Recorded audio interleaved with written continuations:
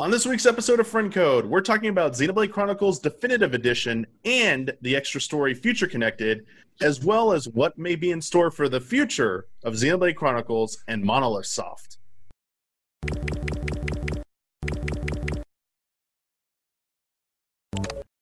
Hello, everyone. Welcome to a new episode of Friend Code. I'm your host, Michael Damiani. This week, I'm joined by two very special guests, Don Koopman. Hello, everybody. And Ash Paulson. Hello there. Hope you two are staying safe and doing well as the rest of our audience, both viewers and listeners. Absolutely. We are here to talk about Xenoblade Chronicles and Monolith Soft. This is an episode that has been a while in the making. Definitive Edition came out in May. It took me a while to get through it and Future Connected, so we are here near the end of July, so 2 months later. But I think that's that's not unfair. The game's a long game, and it takes a little bit of time to get through it. So I wanted to savor this game. I had already played it before back on Wii, so I wanted to take my time and enjoy this. And I have to say, it was just as much fun playing through it as the first time I played through it. And I kind of would like to start there. Rather than doing any kind of like openers or anything like that, we have a lot to talk about. And I want to start with Xenoblade Chronicles Definitive Edition. And I want to talk about how we feel about it in 2020. And I got a few bullet points I want to cover. And I want to start with like your general feelings, but most importantly, it's RPG. RPGs are known for stories. How'd you like the story? How are you liking the story of Xenoblade Chronicles in 2020? Well, I played it back on the Wii as well, and it's been that was 10 years ago though, so it's almost feel like I'm rediscovering it, honestly. And I'm actually still right in the midst of my playthrough, Damiani. If you're aware, Game Explain's been doing this game club thing, and our first game was Paper Mario: The Thousand Year Door. Oh, right, because I talked to you about it for Ben borrowing his copy. But yeah, so our first game was The Thousand Year Door, and that took up a nice 40 hours of my time right after it came out. So I'm only now kind of about only about 70 hours in. But of course, this is Xenoblade, so it's a massive game. So I'm in the midst of my replay right now, but I am loving it. And I'm loving rediscovering the story because, again, it's been just long enough that I remember the broad strokes, but I don't remember a lot of the smaller kind of finer twists and turns and stuff like that. So it feels like I'm almost playing it again for like the first and a half time, if that makes sense. And I'm really having a great time. That makes perfect sense to me because it had been roughly 10 years since I touched the game. And while I remembered many of the beats, there were points I had to recall, like, I actually forget what comes up right here. And then I'd be like, oh yeah.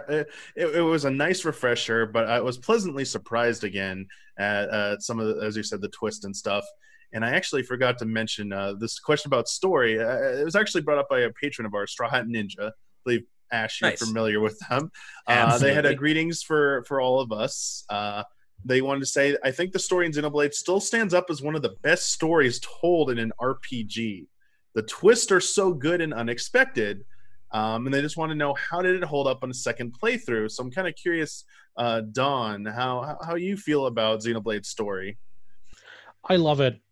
It's just Shulk going on adventure with his friends. And it's that kindness to it that I really appreciate.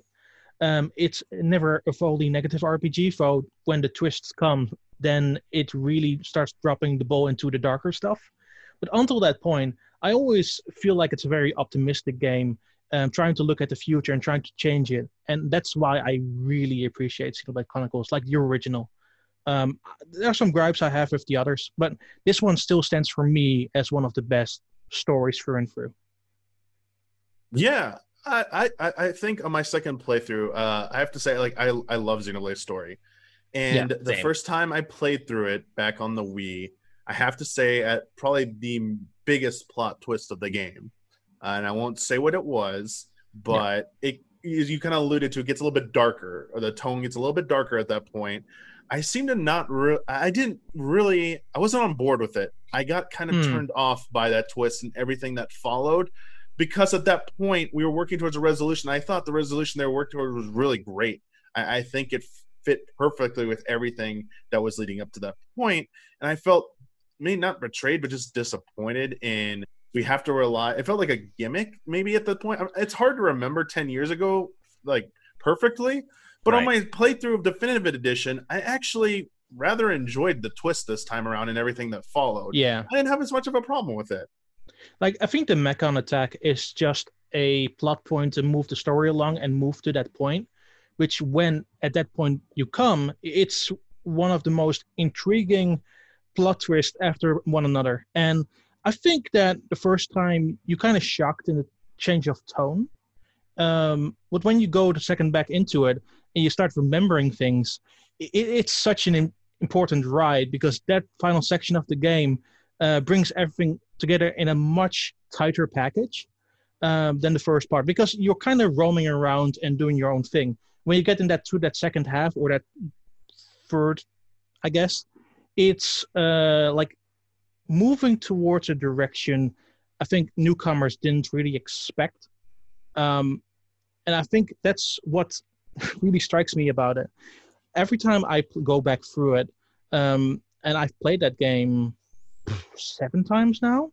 Wow. Like I still get like goosebumps from that moment, because you freeze something and it sets a whole set of events in motion that leads to that final.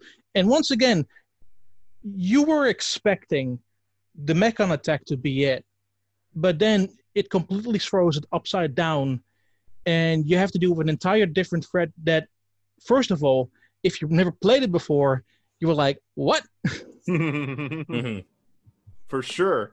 I think, yeah, maybe it was like towards the end, it gets a little bit more heavy-handed, because one of the things I wanted to praise about the story, even I felt this way for the first time I played, from the first moment I played through this whole entire game, I think in general the game, even though it's at a slower pace, I think it moves at a pretty good pace. Yeah. It allows you time to breathe and enjoy the game. This will kind of tie into some stuff we'll talk about later, like the scale of the game, the environment. I think it affords you a lot of opportunity to enjoy that part of the game. And for the most part, up until that point, it's never overbearing. It doesn't weigh you down with excessive cutscenes. In fact, Tetsuya Takahashi, one of the co-founders of Monolith Soft, director, producer on a lot of like Xeno projects, basically said that, they learned a lesson from like Xeno Saga, that excessive cutscenes was like an older style that didn't really work anymore, and they wanted to go in a different direction with Xenoblade Chronicles. And again, I think it shows. It feels like I love the characters. I felt like they have really good chemistry. They give them enough time to develop and form bonds.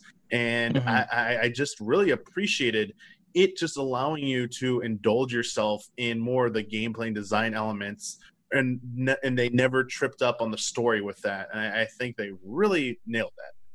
Yeah, Xenoblade's one of those rare JRPGs where really the story and the characters are both fantastic components that come together into this wonderful whole. In a lot of RPGs you get it's either or. Man, this world's really cool, but the characters, or man, I love this cast of characters, but what they're doing in the world that surrounds them isn't that interesting. Xenoblade is one of those rare RPGs that brings together both, and they're both really strong. For me, as I've been doing my replay, I have found that for me it's been mostly about the characters for me. Like, I love the wider world. I love the intrigue of the overall story, as you guys are talking about the Mechon attack, which leads to something much greater, something you're not expecting. But I've been really focusing on those small character moments and the character interactions. And I think for me, that's where Xenoblade really shines. Like Xenoblade 2, I enjoyed it, but it never hit those highs for me, especially with the characters. And I have to say a huge part of that, too, is Adam Haldon's Shulk. Like, that man is the best screamer. He has the best scream, Fiora, in all of video games. It's just the best. He's just such a good voice actor, and they all are. And it's also such a unique dub, too, with the the British accents, and it's not something you see very often, and it just all comes together to give Xenoblade a flavor that no other JRPG has. Like, period. It's just so unique in that sense. When talking to characters, I think that Charla is my favorite section of that entire game. Because she's coping with the entire Mechon War and how to deal with the loss of his husband, where their friends are from the colony, and you constantly go through those tunnels, and every time it points to a cutscene, Charla becomes more and more unsure of what to do. And then Shulk is kind of roped into it because he gets a vision about what's going to happen with Charla's friends. So when you get to that end of that chapter, it builds up to A, build up Shulk's confidence, and B, see Sharla throw into the mix as more of a party member than an outsider. Right. No, I love that part of the game as well. And I think Sharla is very interesting for her own reasons, especially what she has to go through later on. Staying vague for those of you who might be still playing it. But one thing about that part of the game, I will say, I want to smack Juju all the time. I just want to smack that kid. Oh, he's so annoying. He's so annoying the whole time. Why did he go to the colony all by himself? That was a bad because he's plan. Juju. Because Juju. That's why. Because Juju. Yeah. Gotta get Ryan to scold him. Right. A little harder next time.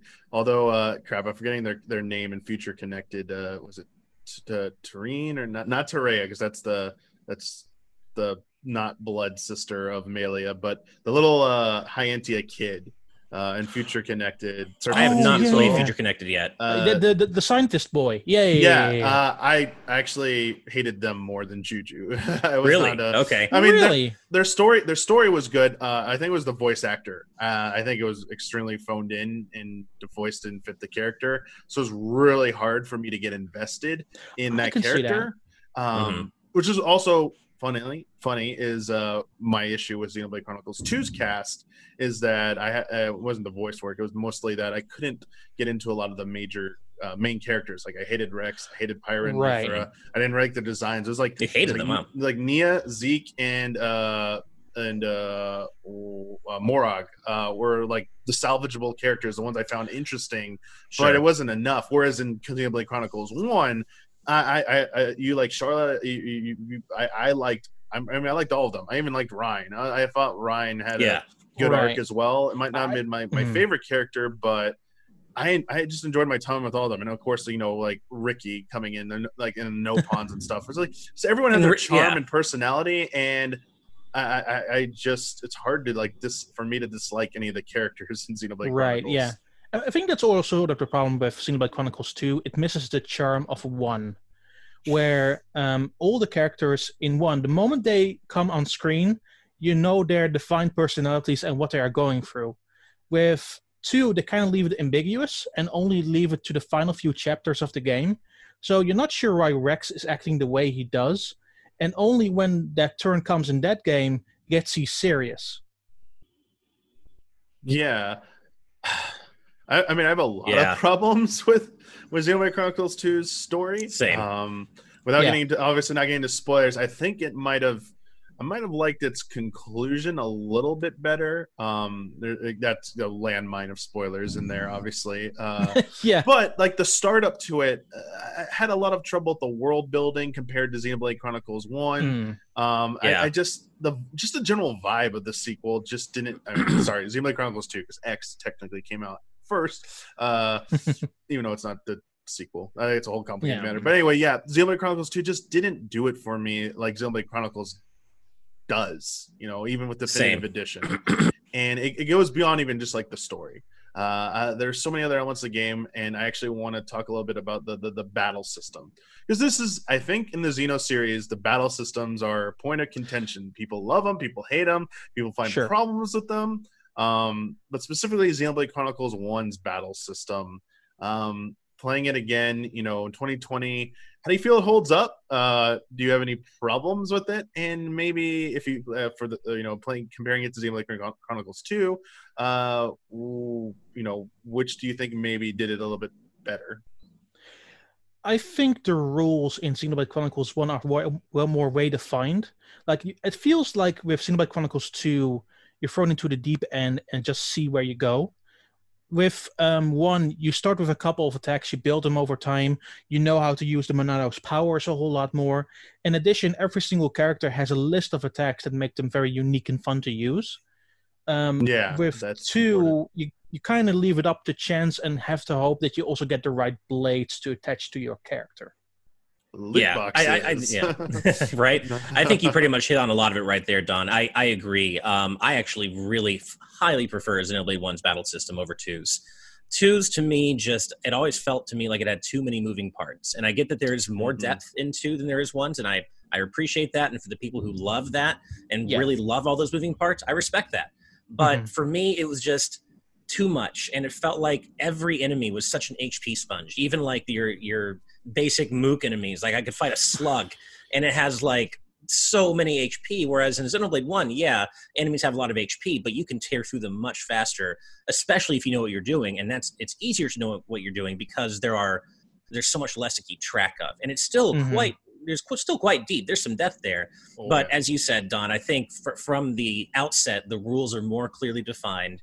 Each character's role is more clearly defined. You understand the Monado straight, right from the outset. Yeah. I think it's just more accessible, and it's more direct and in your face. And Xenoblade 2's battle system did not do it for me. I didn't like it at all. Yeah, I had a cousin who was here who played Xenoblade 1 for the first time, and he was still struggling. But what the game does well, especially Definitive Edition, is give you hints if you're really struggling. So it doesn't feel like you're lost ever. Even in the instances where you don't know what's going on or you never played much of an RPG before, you still know exactly what you're doing by the end of it. Yeah, and I also think it was a great, really well-considered improvement to have, arts that are appropriate to use at that current moment be highlighted on your arts list. So, like when sometimes it's hard to know what an enemy's side or back actually is, especially the Mechon. So it's great to have, your side attacks like Slit Edge, to have that little exclamation point pop up when it's a good time to use it. Same thing with Break Topple Daze. It can be really difficult to keep track of which moves do what in the heat of battle. So to have that highlighted for you, I think is a really great accessibility option. No, well, not option, it's just there, but I think it was a great improvement. Absolutely. And it also helps that like the battle system, like upgrades are very simple. You know what you're getting. It's basically more damage, and what you're getting out of it is all the attacks you keep using till the very end of the game. There's nothing that is really left behind. It just adds to it later down the line. Yeah, I think you nailed it about accessibility. There aren't that many systems to Xenoblade Chronicles. There are a few. There is some depth there for people who really want to explore that versus, going through all your skill trees and the affinity charts basically to link that stuff. Gems, placing gems can be very important. Like doing the math behind stats, like that stuff is there for people who really want it, but you can get by in that game by just always equip what's the newest thing, just like keep leveling up like your arts and stuff. And if you just keep following that, and along with the enhancements they made to Definitive Edition to highlight, you maybe use this one as exclamation mark, maybe use that now, it's a better time, or more carefully displaying, here is an enemy is inflicted by break, use your topple ability now while in the window, maybe didn't use follow up with days. I think nothing really required in that game you to have a mastery of anything. You just needed to know the basics, and I think you could have a good time. And on top of that, the casual mode, if things really just got too difficult in terms of challenge, casual mode just made it a pushover. So if you really just want to, because one of the things I really love about Xenoblade Chronicles, and when I was replaying it on stream, I was telling my audience, I basically felt that you could strip the combat out of this game, and it's still a very compelling game. I don't usually like using the word compelling, but just exploring those environments and maybe just doing fetch quests would still be pretty fun and enjoyable to do in that game because they did such a great job with the world. So if the combat is just not for you, turn on casual mode and just, breeze through battles. Like look at the beautiful effects and, these large scale battles at some points against bosses, but it's just more part of the enjoyability of it. Right. Even in casual mode, you still need to do the moves, which I think is a smart call. Like it doesn't completely guide you through it. You still have to pull off some stuff on your own. Even with like the quest log stuff, which finally comes over from the newer Xenoblade games, it just helps you to enjoy quests a whole lot more, and you just keep going for a while. That's a huge thing that I've been telling people when I talk about this game is like the single best improvement, in my opinion, other than the remastered soundtrack, which is amazing in its own right. But it's that quest tracker, man. Like I hated doing so many of the quests in the original, and coming back to Xenoblade, I was like, oh man, I love this game, and I'm really worried about doing all those quests again. They're actually fun to do now because you just know exactly where you need to go. You got those wonderful little blue exclamation points telling you, hey, go here, fight this monster. Yeah, so you have to grind a little bit sometimes to get what you need, but at least you know where everything is. So you don't it doesn't take much time. And so everything is so streamlined. And I've said this in different places, but one of my favorite things a game can ever do is to meet the player where they are and make it as convenient to play as possible. Don't waste my time. And I don't mean time in terms of like it's a waste of time to watch cutscenes. I don't mean that. No. Don't make me do busy work. Don't just make me wander aimlessly. Like, make me want to, make it as convenient as possible for me to play you and spend as little time doing busy work as I can. Yeah, and Xenoblade Definitive Edition is fantastic at that. Mm-hmm. Even within like the relationship status that you can see within the characters, exactly what items they can trade to you, how to get to where you need to be. It's just fun to do now, which is the most important thing. Yeah, the quality of life improvements for Definitive Edition are just really good. I do believe it is a better experience than the original game, like in almost every regard. Right. Before moving on to you mentioned quests, I want to get to the quest system in a second. You touched upon the improvements there, and that's definitely for the better. The one I have some small gripes about the battle system. Maybe they're not small, but there's some aspects of the battle system I think this is being really nitpicky, perhaps. But it also speaks to quality of life improvements that they could have maybe pushed a little bit further. But also just fundamental changes that didn't happen because, it would change the experience. We're talking a little bit about Xenoblade Chronicles 2's battle system, and I think the best thing it does I prefer 1's battle system over 2. I'm of that mindset. But the one thing I think 2 does better is it allows you more direct control over your other characters at any given time. Whereas in Xenoblade Chronicles 1, unless you initiate a chain attack, basically chain attack, you cannot directly influence the actions of other characters. You can't tell them to do this, you can't tell them to heal, you can't do them like, pull aggro, like do more aggro moves, something like that. It's strictly relegated to that, and it is something I hope that was a little frustrating at points. It's, again, though, it doesn't break the experience. It's something I think people who get a little familiar with the battle system will start to notice and be like, why can't I do this? Why? And especially if you play Xenoblade Chronicles 2, you'll be like, wow, I see why they did this. But you look back at 1, it's like, that is a bit of a flaw in the system. You can't even really adjust like the AI behavior. There's like no real option for that. Right. You can do the D-pad things to tell them, focus on this enemy, and that's about it. But you can't say like, so and so always heal when it comes up and always heal this character, like other RPGs that have like the AI commands. So that was something I found a little replaying it again, it stood out a little bit more as a little bit of a negative. Well, they also didn't fix the individual character AI either. So if you want to use Shulk or Melia at all, you have to play them. You cannot put Shulk or Melia in your party and not play as one of them. So, and especially Shulk, he's not very good at using the proper Monado arts when he should be.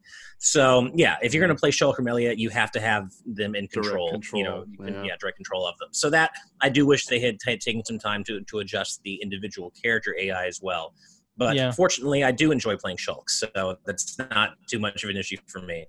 But yeah, certainly, if you want to play like Dunban and have Shulk and somebody else in your party, your hands are kind of tied because the AI is just not going to get the job done. Yeah, the only place you would actually get control over all your characters is the special attacks, and that's not enough. Yeah, right.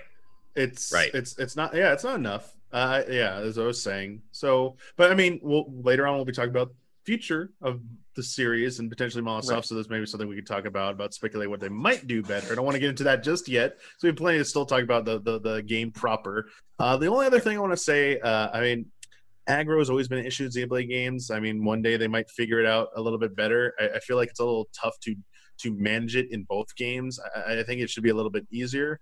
That might be a larger discussion, save for later. But I still found it a little frustrating until I remembered how to properly.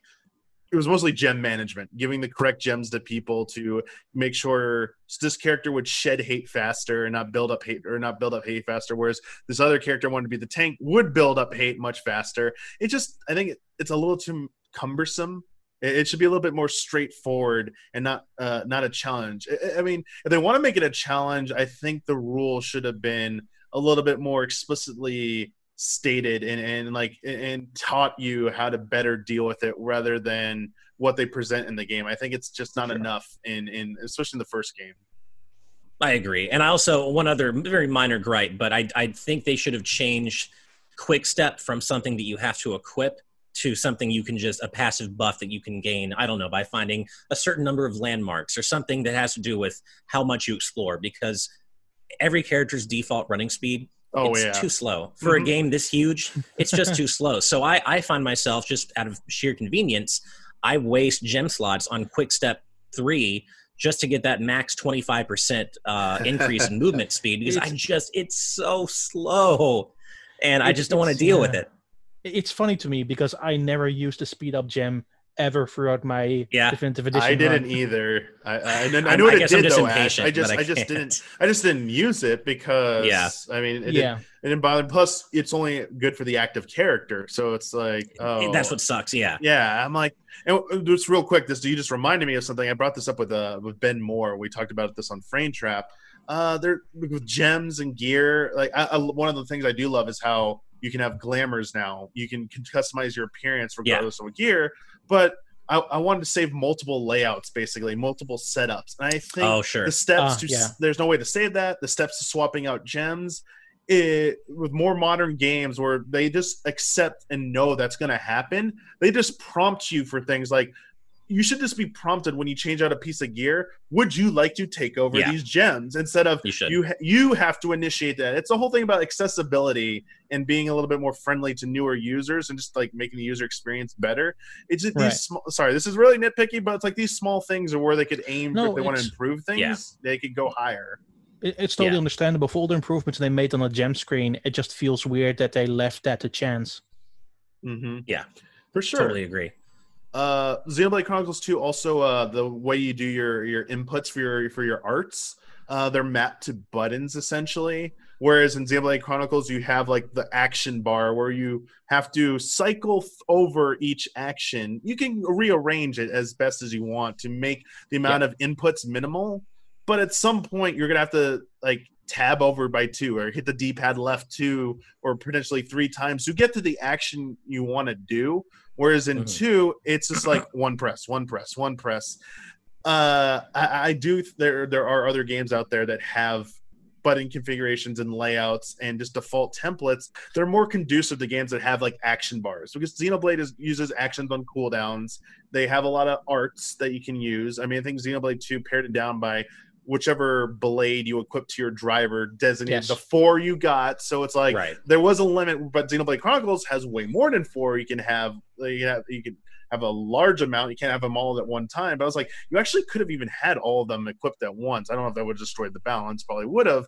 But there are games out there that have presented really good solutions, even for controller, to do like combination of like inputs, like holding a shoulder button and a face button at the same time. I understand this gets into the question of accessibility. Is this really as friendly to a newcomer or new player who's looking to dive into this massive JRPG? But I do think some refinements to Xenoblade Chronicles Definitive Edition's battle system, the way you input your actions, even its own series has demonstrated there is a bit of refinement there that could benefit from. So I found that at times to be frustrating when I accidentally cycle and hit the wrong action because I hit D-pad too many times. Ah, shit! I hit the wrong button. Damn it! Gotta wait for it to come back off cooldown now. Whoops, my bad. Yeah, and I guess this is something that's your mileage may vary. I personally find it to be part of the game's charm, but I know there are people out there who really don't like how chatty everybody is in battle and how all the lines kind of layer over one another. Everybody's screaming all their attack names and I'm really feeling it. Yeah, she'll get stuck in and all that good. I love it. I find that to be part of the game's charm, but I know that for some people out there that gets really annoying, and you oftentimes hear some of the same lines over and over again, like the enemy's weak, but don't drop your guard. Like, I know that annoys some people. Personally, I just find it to be part of the game's charm, but they didn't adjust that at all. So yeah, I wonder if they're just like, no, this is like everyone has to experience this. It's part of the Xenoblade experience. But and that is part of what makes the characters so endearing. It's like they feel like not just like allies on the field of battle, but they feel like friends. They joke with each other when everybody kind of picks on Ricky, and Ricky's doing his own thing, and they just kind of rib each other, and they feel like friends. And the battle banter goes a long way toward kind of that illusion, and it's great. Yeah, I agree. Totally. Yeah. Though an option, turn it off, would have been, nice for people who don't like it. But I understand. Yeah. but real quick, sorry, not real quick. We talked about Quest. Yes. Ash, you brought up the Quest tracker, and Don, you Yes. like said like you both were explaining how like you appreciated that ability to track it. So I want to talk about like Quest in Xenoblade Chronicles, and maybe perhaps the amount of them, and even with the new Quest tracker, how do you feel about the volume of Quest, and then like the quality of the Quest in the game? Yeah. Go ahead, Don. It's very busy work still. Not to say it's not fun busy work, but some quests are tied to the relationships you have with the characters in the game, and you need to level up the whole area to get new quests. You need to constantly keep track of like the bigger quests that you need to go to different areas to figure it out. At least they fixed that now with telling you it's this location you need to be for the next step. But it's still a lot of work. But in comparison to the original, where everything felt like you have to look up a spreadsheet and find out what you need to do next, you're just guided to the right place at the right time. And it just keeps rolling for a number of hours. I have no problem questing in Definitive Edition now. It's just fun, busy work.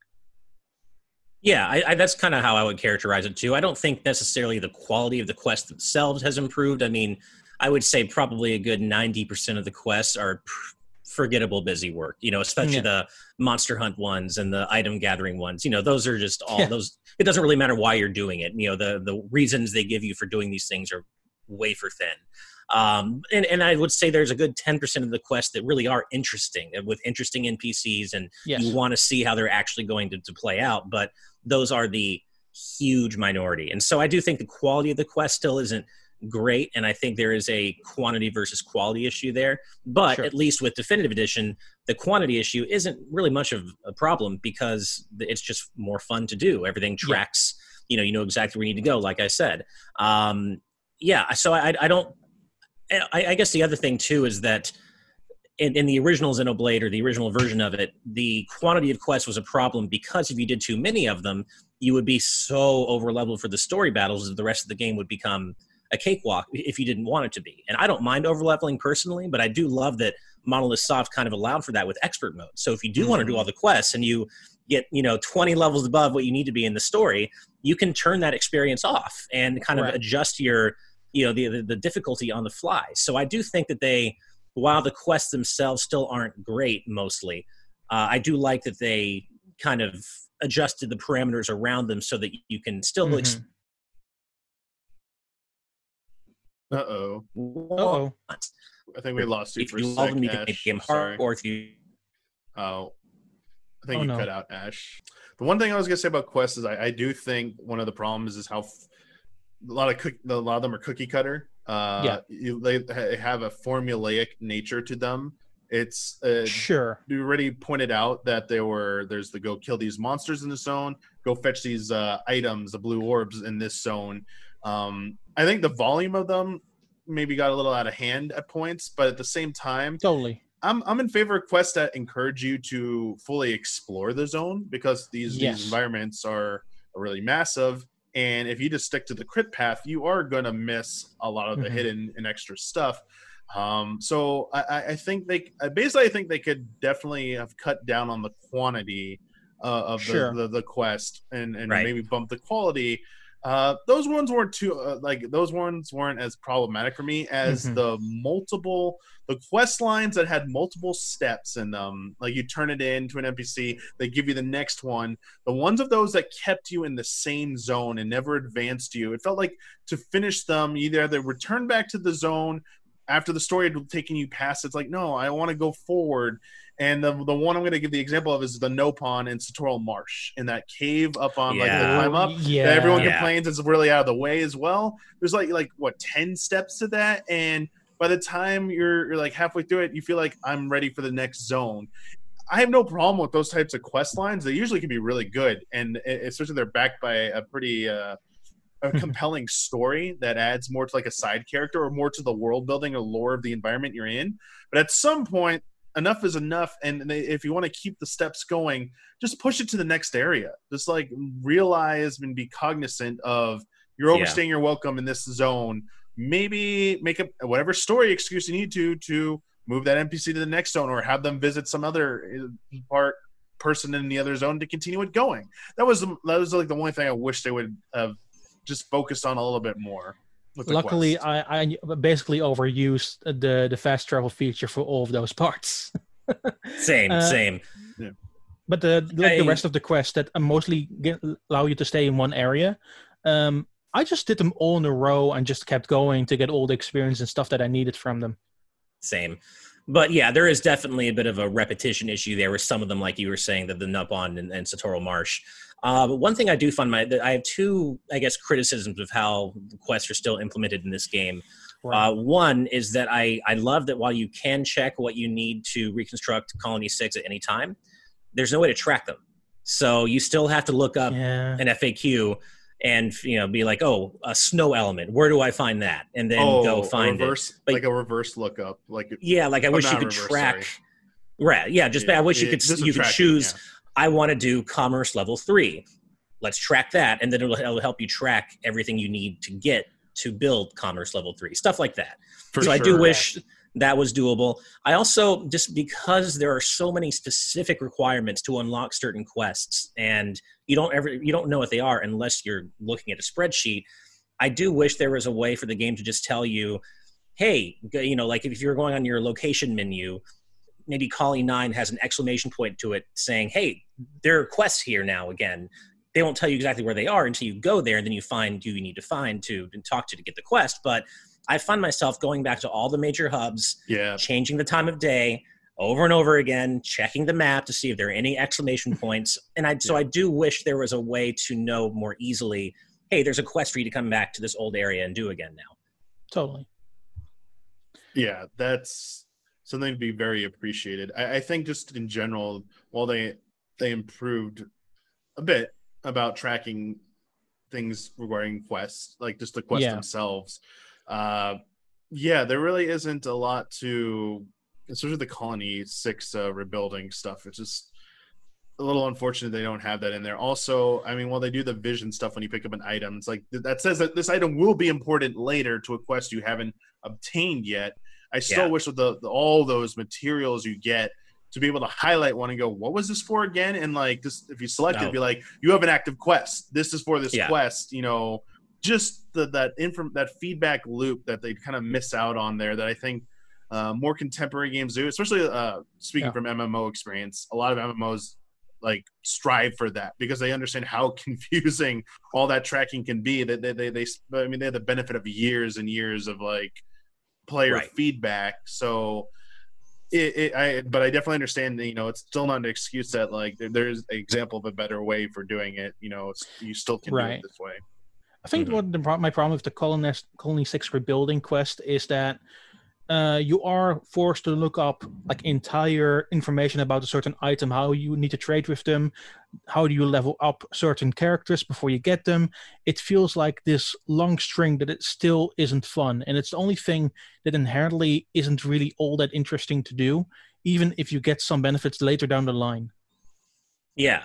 And it's too bad too, because even though it's not necessarily fun to actually do because there's less tracking, it's less user friendly, it feels good when you actually do it. Like when you improve Colony 6 and you build that new level of housing or whatever, you feel like you're getting something done. That progress feels great, and that it's reflected in the visuals of Colony 6. Like you can see it actually rebuilt step by step. Yeah. It's very rewarding. But getting to those rewarding points for Colony 6 is not very fun still. No. Yeah. Again, I agree with everything you said. And I think just thinking about how other games handle like building a town, like I think of Terrytown in Breath of the Wild and how much more enjoyable that was for me compared to Colony 6, especially when I'm playing through Definitive Edition. Like, oh yes, I'm gonna rebuild Colony 6. I did it well after I beat the original game, but I want to do it sooner in this game. And just thinking about what are the benefits I'm getting from this other than personal satisfaction. It's just, it seems a little bit tedious. The best way to put it, the nicest way to put it, I feel like. And it's probably the thing that should have been like the biggest of the side quests that should have had like this great payoff other than you see it rebuilt. And it kind of I guess it kind of misses the mark on that, unfortunately. And as you said, having so much information having to be found outside of the game is problematic. Yeah. Yeah. I want to ask you both about, we're talking about quests, we're talking about the environments we're going through to explore this world, and I want to talk about the environments and the visuals. I actually have a Patreon question here from Alexander Ziranov saying, hello, panel. When I played Xenoblade Chronicles Definitive Edition, it took me almost 20 hours to get used to how bad this game looks. I admit that finishing The Last of Us Part 2 and Doom Eternal right before playing Xenoblade probably raised my expectations too much. But at the same time, I played Switch games that look much better than Xenoblade Chronicles. So I do feel this wasn't the best possible version on this platform. In my opinion, the best part of Xenoblade Chronicles is its grand locations, and I think that underwhelming visuals hurt this game's aspect the most. Were you happy with how this game looks? And more generally, do you think it would be better if gamers were less forgiving for games' performances on Nintendo's hardware? Okay, well, I think I'm coming at this from entirely the opposite, side than you are. But I actually think the game looks pretty damn good. Like, and now I'm someone though, of course, like I think the games like The Last of Us Part 2, FF7 Remake, they look incredible, absolutely. But on the other hand, when I'm playing a good-looking Switch game like Smash Ultimate or Mario Kart 8 or Splatoon 2, whatever, I'm not sitting there thinking, man, I sure wish this looked better. Like for me, and maybe I'm betraying my age here, but when I see a game that looks as good as most high-end Switch games do, I'm perfectly happy. And yes, Xenoblade Definitive Edition has some resolution issues, some performance, it's obviously 30 frames per second. I don't really see a lot of slowdown that I can think of. No. I think performance is great, but you pay for that with slightly muddier visuals, some not so great textures. Yeah, that's true. At the same time, I think the game makes its locations look perfectly, passable and more than passable. I've been saving tons of screenshots on my Switch as I play through the game just because all the locations are so beautiful to look at. And like I know that back when I played Xenoblade on Wii, and all that time we were waiting for a remaster, I was like, man, I really wish they'd remastered Xenoblade in HD because these locations, these world designs, they really deserve that. And now that we have it, it's exactly what I wanted. Could it always be better? Sure, but I'm not sitting here thinking, man, they really, Xenoblade deserved better than what we got. Like, no, I think the game looks great personally. No, I agree. Especially when you go to Evening, for example, in Saturn March, or like the Wider Plateaus, it really brings the feeling home that you're experiencing a world. And I understand that visuals are everything for some. It's not really for me. And for me, it's more about the experience and getting through that experience and enjoying the experience. Like the wide open fields of Xenoblade and then the vistas are still really impressive, despite it being a 10-year-old game. Especially with the polished up visuals, it might not be the best for some, but for me, it immediately sells the feeling of I'm on an adventure and I'm having a good time with it. Yeah, I mean, especially the time of day stuff where you can. I was when I was playing through Macta Forest, I happened to be crossing one of the giant bridges at sunset, and I just panned the camera around, like, man, the scale for especially for a 10-year-old game, but the scale of these environments is just incredible. And I think this game is genuinely beautiful at times, like Aerith Sea, Valak Mountain. I was just playing that, not too long ago, and at night I had my headphones on, and with the the light that goes up into the sky from each crystal. Yeah, it's just there's no other game with a world that looks like this, and I think that maybe technically it's not the best looking game out there for sure from a technical perspective, but I think that what we got with these remastered visuals more than respects what's in this game. Absolutely. Yeah, I think you nailed it. I still think the scale is unmatched in this game. The zones are so big, it gives the feeling of an MMO. So these giant MMO sized zones that are just this is insane. And I think the only thing that beats this out is the seamless open world games, which this is not. That's a whole different category and a whole different beast. And this game, I think it's unmatched for a game trying to do what it's doing. I haven't seen a game do better than this in terms of scale for like individuals, like environments like this. And yes, Right. as you said, this is dated. This is a dated game, even though it's a definitive edition. It's not. It's not like Blue Point Games came in and is doing like a Shadow of the Colossus treatment or Demon Souls treatment on this game. I really wish Blue Point Games would could have worked alongside Monolith Soft to redo this, the visuals of this game, but that didn't happen. And I still think, to consider that this came out 10 years ago on the Wii, that the Wii hardware was able to do this. When you think about all the other games that came out on Wii, sure, there were better looking games even on the Wii, but none of them could touch the sense of scale. And I think it's so essential to this game, because so much of the game is about exploration, as you said, Don, a sense of adventure. And it's immediately apparent in Colony 9 and surrounding areas. Just wow, there's all this stuff tucked away over here. Wow, I am on this environment is part of this giant living creature. And then the other side is this giant mechanical creature. And it's these environments are embedded in here. And if you look carefully, you can see, I'm up high here. Down there is these other zones. It's just there's nothing else like it, I think. And so, yes, as Ash said, on a technical level, sure, it's not impressive. I'm playing through Ghost of Tsushima, an open world game. On a technical level, obviously, it blows away this game on so many levels. But at the same time, there's the uniqueness of the environments in Xenoblade Chronicles smashes anything I've seen in Ghost of Tsushima. So plus I like the balance that Xenoblade strikes between having these huge wide open environments that you want to explore, kind of like an MMO, without A, actually being an MMO, and B, without being an open world game.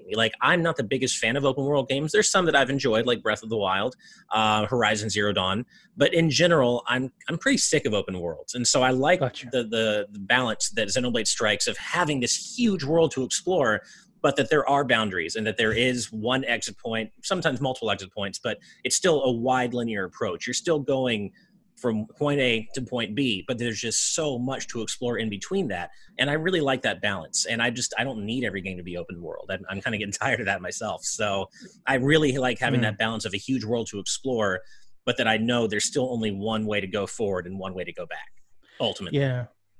And to me, nothing beats walking over the Gower Plain in the evening, all the enemies surrounding you, especially the high-leveled ones, and just listening to the music for 10 minutes at a time. Yeah. That exactly. This is derived from MMOs, having zones with multiple level enemies, sometimes extremely high level enemies. That's part of this sense of adventure, is in every zone. Oh, totally. Even when you're going off into this corner, up this ramp, up this hill, up this mountain, you might encounter super high level enemies. Wait, am I supposed to be here? That's and the challenge of just navigating. I love that. There is a sense of threat in your exploration. It's not a given. So many, especially in Nintendo game, it's you're allowed to just wander around in a Mario game. It's an obstacle course. Here's some fun things. There are some barriers which require a little bit of skill or challenge, but in general, you're not pushed back. There isn't a serious threat or whoa, I can't handle this, but I still really want to see what's behind this. Let's try sneaking by. That's MMO 101 right there in environment design, and they nailed that. And everything else they do so well in this game to foster exploration and traversal. I just think even the platforming, and not the best platforming, but it still has platforming in this game. Right. You said running across Gower Plains. There's so many moments in each of the zones that stand out for me. And I wouldn't trade them for anything else. It's just this game provided stuff I couldn't get anywhere else.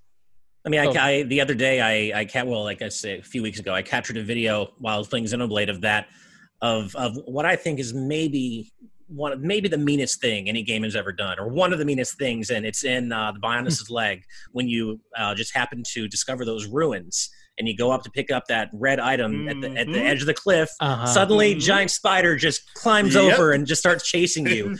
I remember the first time I saw that playing it on Wii, it freaked me out. And I remembered it, of course, playing Definitive Edition, but it still gave me goosebumps because I'm a total arachnophobe. I'm terrified of spiders. And this game messes with you if you are that kind of person, because you sometimes have to go through areas that are just crawling with them. And but that's the thing, is that it feels exciting to explore, especially in places where maybe you don't really like the designs of the monsters because they creep you out.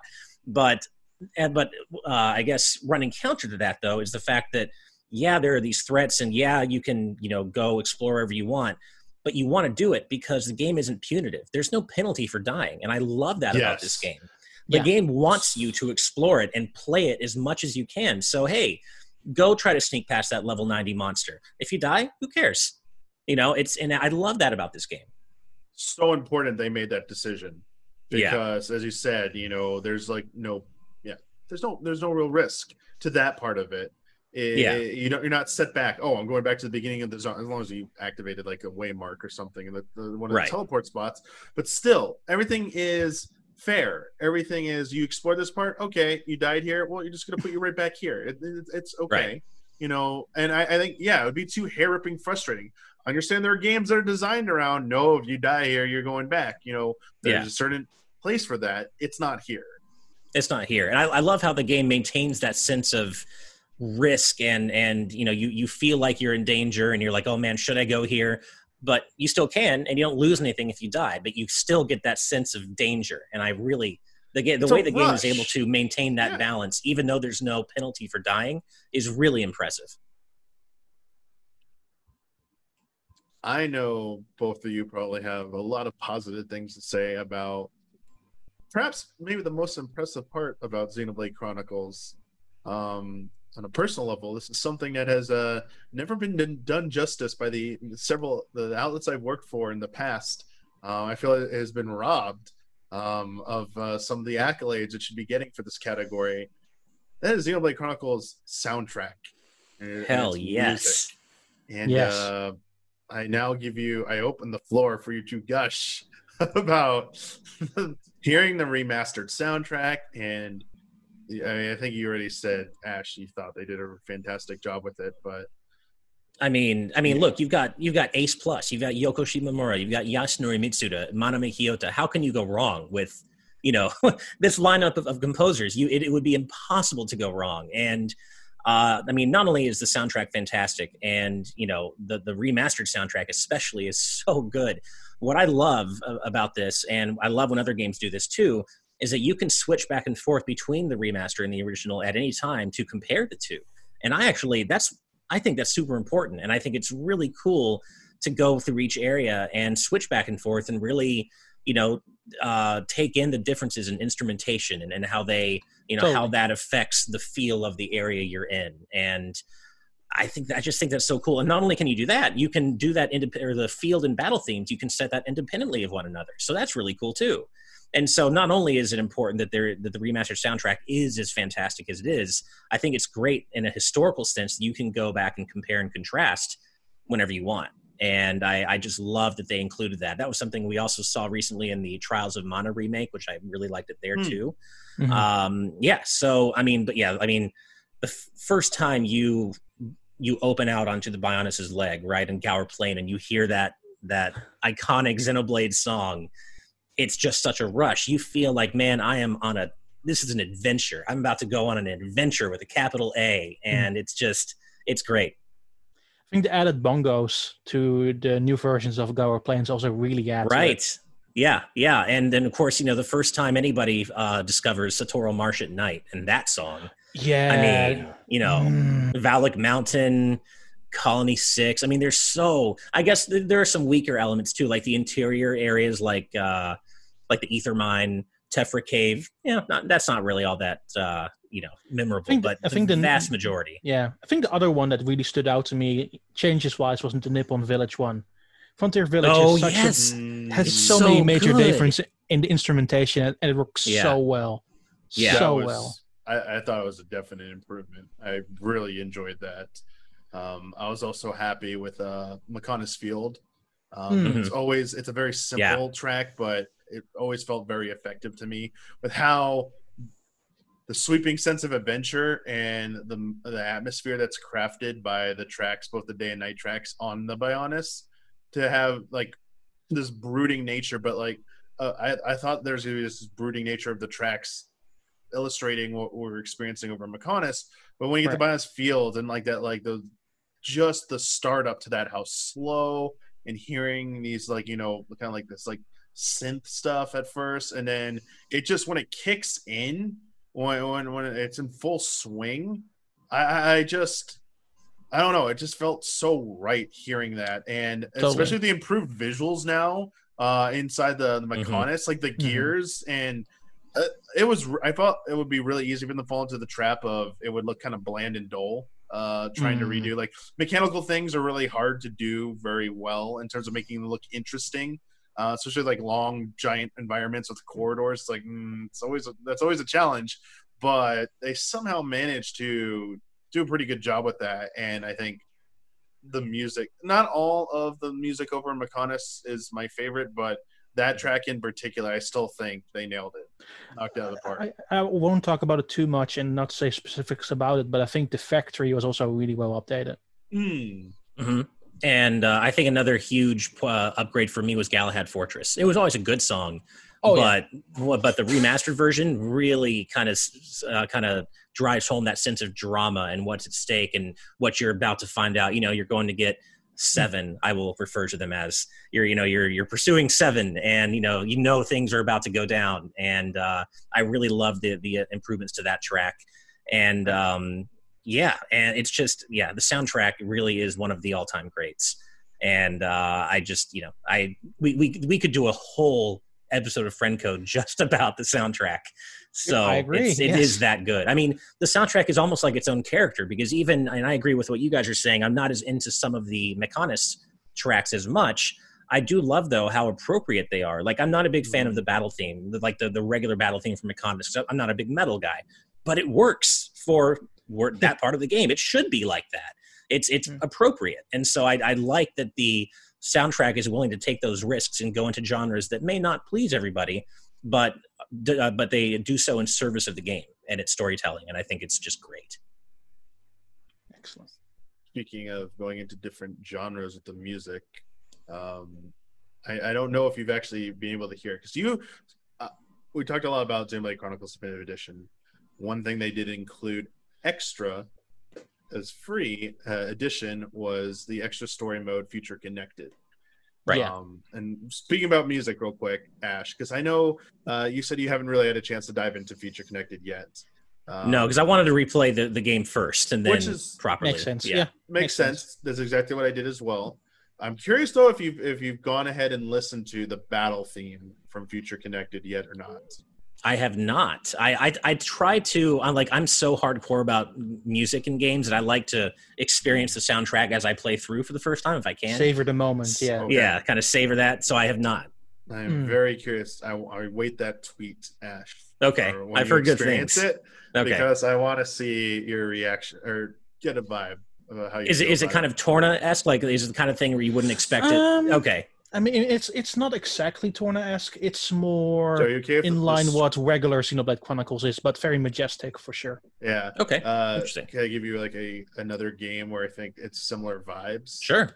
I mean, I got heavy Persona vibes when. I like theme. the sound of that. Jazzy, so very jazzy. Oh well, sign me up then. I love Persona. I love jazz. This sounds great already. But Future Connected, you've completed this, Dawn, right? Yes. Yeah, as we were talking about earlier. So I don't want to spend too much time on this, but it is an extra story. It almost feels more like a side story versus something that's meant to be more profound. The title might imply that some people might believe it has something to do with like connecting the game to future installments. It's definitely not Torna. It's definitely not Torna. It's definitely a game that's more about fleshing out Melia's character and giving her more character development, and I feel like it's more about the survival. Like it takes place on Biona's shoulder. Let's get that out of the way. This is a zone that didn't make it into the final game. We finally get to play in this brand new zone that's completed. So that's one of the awesome highlights. Is a game to see a brand new zone. I think it might. Can't compare geography in terms of like actual like size, but it felt like it was competing for maybe being the largest single zone in terms of like size. But I mean, some of those OG zones are really massive, so I'm not entirely sure. Because it felt more compact. Yeah. It felt more compact. So that's the thing. It felt like it was an amalgamation of Gower Plains, Air of the Sea, Machna, like there's like the tree areas of like Machna like forest and stuff. Sure. They were taking parts of different areas and throwing them into one, and though it mostly felt like a plains environment or like Gower Plains, like it felt most similar to that for the most part. However, I felt the villages. I was really impressed by like the ruins slash towns that they presented. Oh yeah. It felt like I hadn't seen stuff like that. Like Grandel, I really liked Grandel. It was very Ghibli-esque, to put it. It felt like something out of a Ghibli film. I was like, this is speaking to me. I really like this, and I kind of appreciated that. But I'm kind of curious how you felt. Yeah, how you felt about like the Bionis shoulder. I think that's the number one question besides the story. People would probably ask like, is it cool? How's the size? You know, what did you feel the same sense of exploration as the other zones in the OG game? It's an equal size to some of the land masses, if not a little shorter. They try to densely pack it more with different environments. So you have this very misty environment that leads up to some ruins. You have some caves. You have 2 towns which add as like plot points throughout the story mode in Future Connected. Outside of that, it's just a combination of things. Like it has some huge seas and rivers, some more open areas for not as big. They certainly guide you to a certain path, and most of the environments you can actually explore before you do almost any story stuff. Like you can go through any single part, and you can also then fast travel to do the story bits quickly after. But it's snappier and more confined, and it has its specific set of rules. I don't think I appreciate the rules as much as, say, a Torna. Torna was a whole lot bigger. It did use an area or two from Xenoblade Chronicles 2, but it added to it to add like this whole different landmass, which makes it a whole lot sizable and interesting. Here they try to put as many different elements in one place together, and it worked for the most part, don't get me wrong. It looks nice, but I feel the sense of depth sometimes. I think I agree with that. I wasn't as impressed with the Bionis shoulder as I thought I would be. Interesting. It was probably in the grand scheme of the Xenoblade Chronicles 1's environments, it was middling. I think at best, it wasn't too standout for me. But it's also like it was trying to be in the same vibe, and I don't think it was trying to go for anything too drastically unique. Sure. And I think within their own rules, as you were saying, they were trying to accomplish a lot in like a smaller compact space than, because again they talked a lot, like the development team talked about how this was a free add-on. It's meant to be 10 to 12 hours roughly, and if you wanted something more like Torna, it would have had to been a separate paid DLC. And as you said, Torna, I think the biggest difference, I didn't play Torna. Torna is my blind spot in this series, along with not finishing X. And from what I understand of Torna, the side quest stuff is required, or like you that's have what to I understand too. It's forced upon you. Where in this, you can just crit path. You can ignore the side quest if you want, and just follow the main story. And if you do that, it's not that long of an experience, I think. And I will say this though, and not go into spoiler specifics. I felt that the quests in Torna felt more guided towards the ending than anything in Future Connected, because you actually were building up a community in Torna, like the town of Torna, the kingdom of Torna, were basically your pupils, and you have to guide them through quests or help them with a certain thing. And it ended immediately afterwards. Like you tried to get a connection with most of the people in the town, and it was really well written dialogue, and then it was all taken away from you in like an instant. With Future Connected, it feels like it's going at the same pace. Like there is not really a big ebb and flow in there. All right. I mean, see this is how I know I have Xenoblade on the mind, because when you said same pace, I immediately heard Dunban. He said something about we go at the same pace in battle, and I just immediately heard Dunban. Sorry, I didn't mean to interrupt you, Damiani. No, it's perfect. No, it's perfectly fine. I'm really curious. I want to know your thoughts on this, Don. And at some point, Ash, I'd like to talk to you, like on the side, about your thoughts on Future Connected and what we're about to talk about. We're talking about rules and systems here. I think they missed the mark with some of the fundamentals of Future Connected in terms of like Yes. the difficulty in the combat system holdovers from the main game. So one of the key mechanics from the original game is Shulk's visions once he gets the Monado. It is a crucial mechanic that allows you to react to enemy talent arts. You at least know something's coming and you have the ability to do something about it, whether it's what the game intends or doing something more creative to work around it. That does not exist in this game, but enemies still do this. And I think there's there's a multiple, it's like almost like a three-pronged problem here.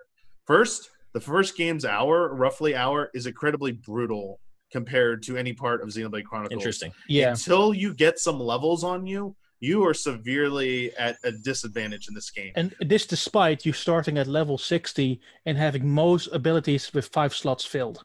Yeah, you have those things. Because what they take away from you is you're penalized in terms of your gear. You have gear with no gem slots. And they change the gem system. So you don't craft gems anymore. You just harvest them from the mineral deposits. So you can't control necessarily what you're getting. Once you mine from a spot, you know which ones are there, but you can't just like have the raw materials like, I want to craft this. I have enough materials I can craft this. And gems, to me, for a game that when it's trying to be a little bit more challenging, are important to dealing with the challenge. If you're going for a more challenging experience in Xenoblade Chronicles, I think you need to be on point with your gem game in terms of your builds. So I feel like you're disadvantaged with the gear and the gems. Despite having a lot of stuff unlocked, you are at a disadvantage even against like remedial enemies. So the first hour I think is a little bit brutal. They do include casual, so you can just turn anything on casual. But I think the problem is the difficulty spike between normal on some things and casual. The gap between that is so wide compared to anything in the main game. For example, there is a super boss, it's not even a super boss. The one in the Necropolis, the dragon thing you fight in the Necropolis. On normal, that thing, I was at like level 79 or level 80 fighting that. I got close to beating on normal twice, and I was like, this will take a few more attempts, but like I'm running out of time before we're recording. So I was playing like yesterday, actually. I turned it on casual. It died within a minute.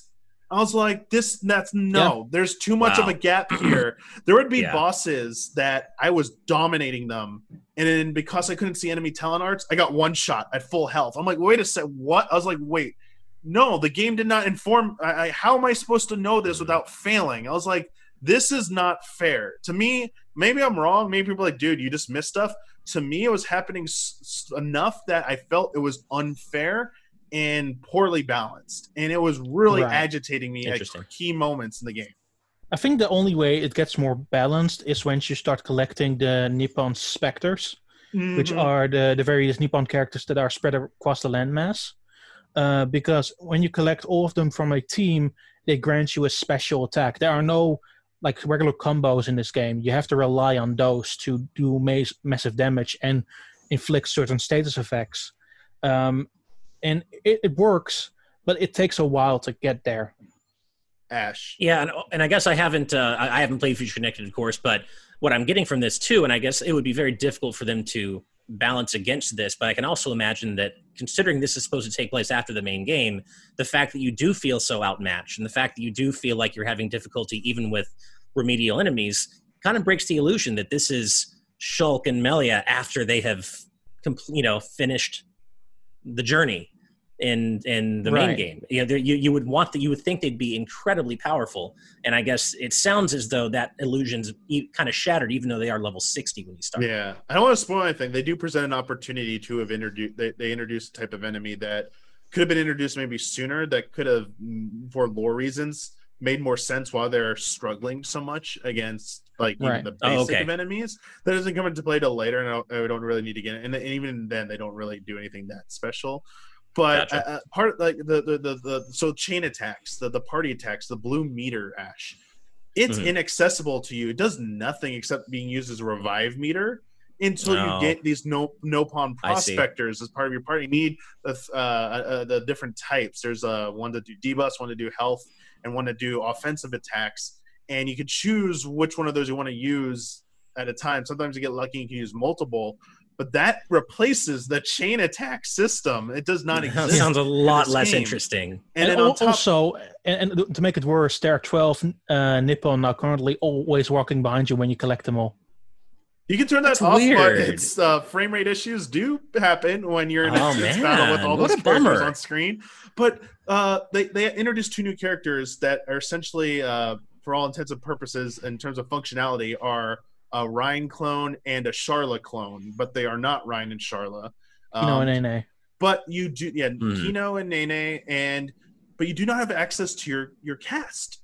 So if you were favoring certain characters, it's basically meant for you to play as Melia, Shulk, and one of the other Nopons, or at least like Melia involved somehow. I mean, you can play. There's only 4 characters to pick from, whereas you had a larger roster with diverse styles. So if you were used to a certain trio of characters and that was your bread and butter, this game forces you to go outside that comfort zone, which might be a good thing for some people, but it also limits your options. So it's very limited, I think, is part of the problem. And I understand this isn't paid DLC, this is free. So in the grand scheme, while a lot of things about Future Connected disappointed me, I still think it's pretty decent for being this free add-on. It offers a lot of there's some very positive things to this content. Without spoiling the story too much, I do think it touches upon the futures of Shulk and Melia in a profound way, especially by the end of it. And there are even some quiet moments which replaces the heart-to-heart moments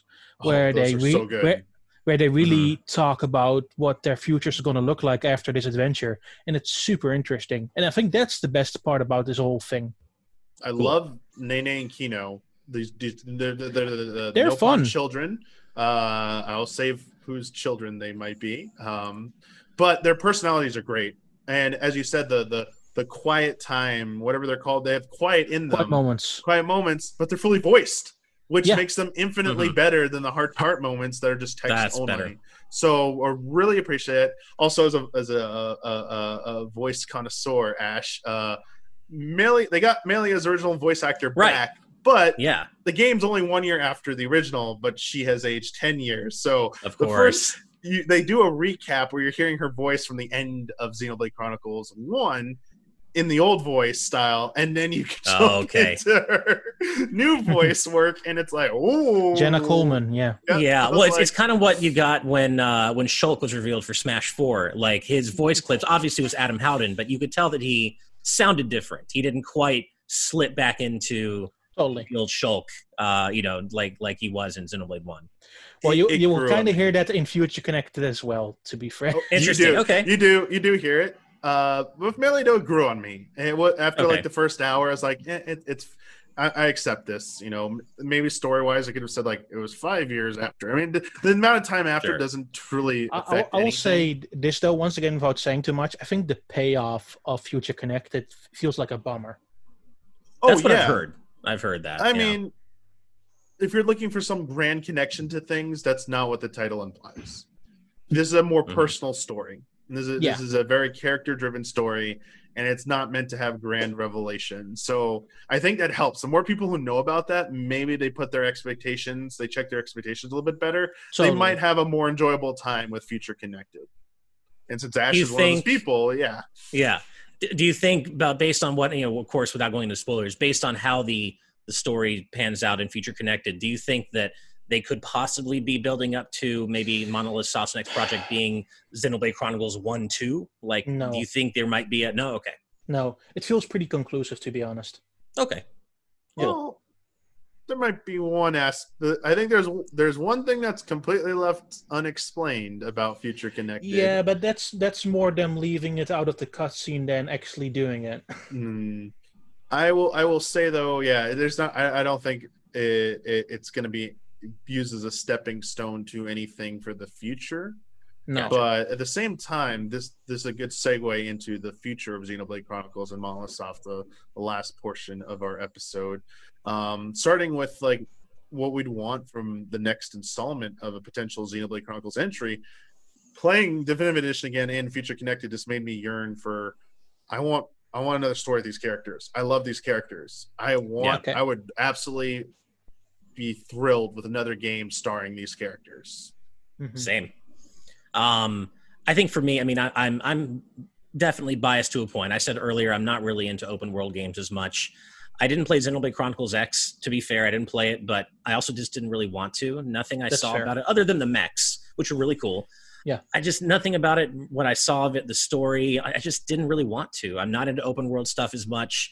I heard that as interesting as the story in X gets, it still does take a back seat to something like Xenoblade Chronicles 1 or 2, where it's a story with bespoke characters and like an actual narrative. And so, I don't want to disparage all the Xenoblade Chronicles X fans out there. I'm sure it's an awesome game, but personally, in terms of what I want to see, I would like to see another, traditional JRPG style Xenoblade, like 1 and 2, where it is a specific cast of characters, not necessarily open world, with a beginning, middle, and narrative. And yeah, I just think that's kind of what I personally would prefer, whether it's this cast of characters, which would be great, or not. But I do think there are, for all the things I didn't like about Xenoblade 2 compared to 1, I did appreciate that it was another traditional style story where, that it had an interesting build up to what was going to happen in the end, and it wasn't open world. And that's what I would like to see again. But I also understand that it's maybe the X series. If they do that, it's their turn. It's the X fans' turn to get something they want, like Xenoblade Chronicles X2, if they're alternating. Yeah. So I would love something that's similar compact to Torna, because Torna straight up is from moment to moment my favorite Xenoblade game. It starts off like 100 miles an hour and just goes 200 by the end. But especially the opening and the build of the characters in the battle system, where you actually constantly switch between Blade and Driver, but in a very natural way without actually complicating things. It's such a neat idea for a smaller, compact game in such a vast world, because it does tie into what to try to accomplish into the greater world of Xenoblade. And I'm hoping that if they bring back like old characters, they give them a new story and like a compact story to tell. And that's what I'm kind of hoping for. Maybe not as big. I love big games, don't get me wrong. I think X is actually really good. And I really appreciate 1 and Torna. But I think something more compact and to the point that feels like it has a strong beginning and a strong end is what I'm kind of searching for with Monolith Soft. Mm-hmm. Would you be open to a game that maybe brings in both the sets of characters from 1 and 2 and had like a way of like have them have simultaneous stories going on or something like that, as long as they would you prefer something new and original, I guess? Yeah. Without going into spoilers, they did try to connect the two games to each other, and I don't think you can do that any further. So I would rather be searching for a side story in those same worlds. Okay. I that sounds, I mean, I think, as much as I love, especially Xenoblade 1's cast of characters, if you're going to do like a Persona Q style, like bringing everyone together type thing, I wouldn't want it to feel ham-fisted. I wouldn't want it to feel like unnatural. Like I would want it to feel like there's a reason these characters have been brought together, other than just crossover party. I would want it to feel natural. Yeah, I don't. Yeah, again, I don't want to like. I mean, it's assumption here, and I don't want to like spoil anything specific either. But I do love the cast, the first game the most. But at the same time, I still think there is an opportunity for them to make a new cast. Just because I didn't like 2's cast as much as 1 doesn't mean that they try again. They couldn't make a cast that I love as much or perhaps even more than 1's cast. And I think there's a lot of creativity at Monolith Soft, and I think it extends beyond just their talent, their technical talents at making massive games. And I think it extends to storytelling. I think it extends to combat. I think it extends to all facets. And I really think they shouldn't be hindered by anything. And if that means not being beholden to past lore, and they wanted to call it Xenoblade Chronicles a name because of like it has similar thematic things, but it's not connected in that way, I'm all for that. I don't think that should be a requisite, and I'm for that too. In terms of Justin, okay, good. Just in general, I hope that whatever they do next, if they are going to make another, standalone game like Xenoblade Chronicles 1 or 2, mostly standalone, I hope that they take more of their design ethos from 1 more than 2. And I don't mean to keep like just dunking on 2, but one of the things I just really didn't like about 2 was that it felt more just like any typical JRPG and its thematics and its imagery. I love anime, all about anime, but Xenoblade 2 felt very typical anime, so beefcakey. And I mean, there's a place and a time for that, fine, but like, with the slow pans over Pyra and Mithra's chest and the ridiculous angles and really just Pyra and Mithra's design in general. Yeah. And some of the blades. I will tell you this. Torna made me actually like Mithra more. Okay, fair enough. And I mean, and there's nothing wrong with characters who are designed to be, just sexual. There's nothing wrong with that. But what I liked about Xenoblade 1 was that its character designs were so unique. Its tone was so unique. It wasn't straight anime. It was anime, yeah, but not in the way that most people come to think of when they hear anime. And it's, like the female characters in Xenoblade 1, yeah, they're attractive, but they're not overtly sexualized to the point where it's ridiculous, and that's kind of what I want to see from another Xenoblade game, I think.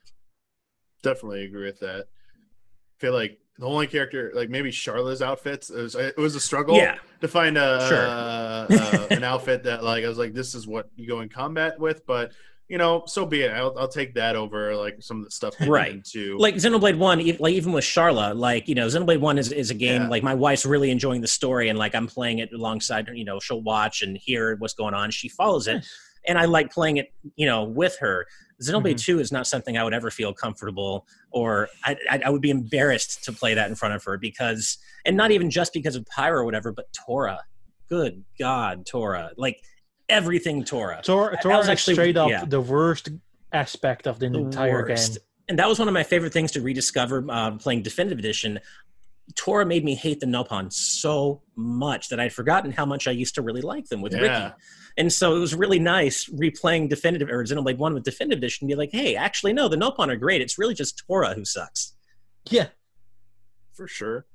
Yeah. I have some questions about potential stuff in Xenoblade Chronicles 3 I'd like to get your input on.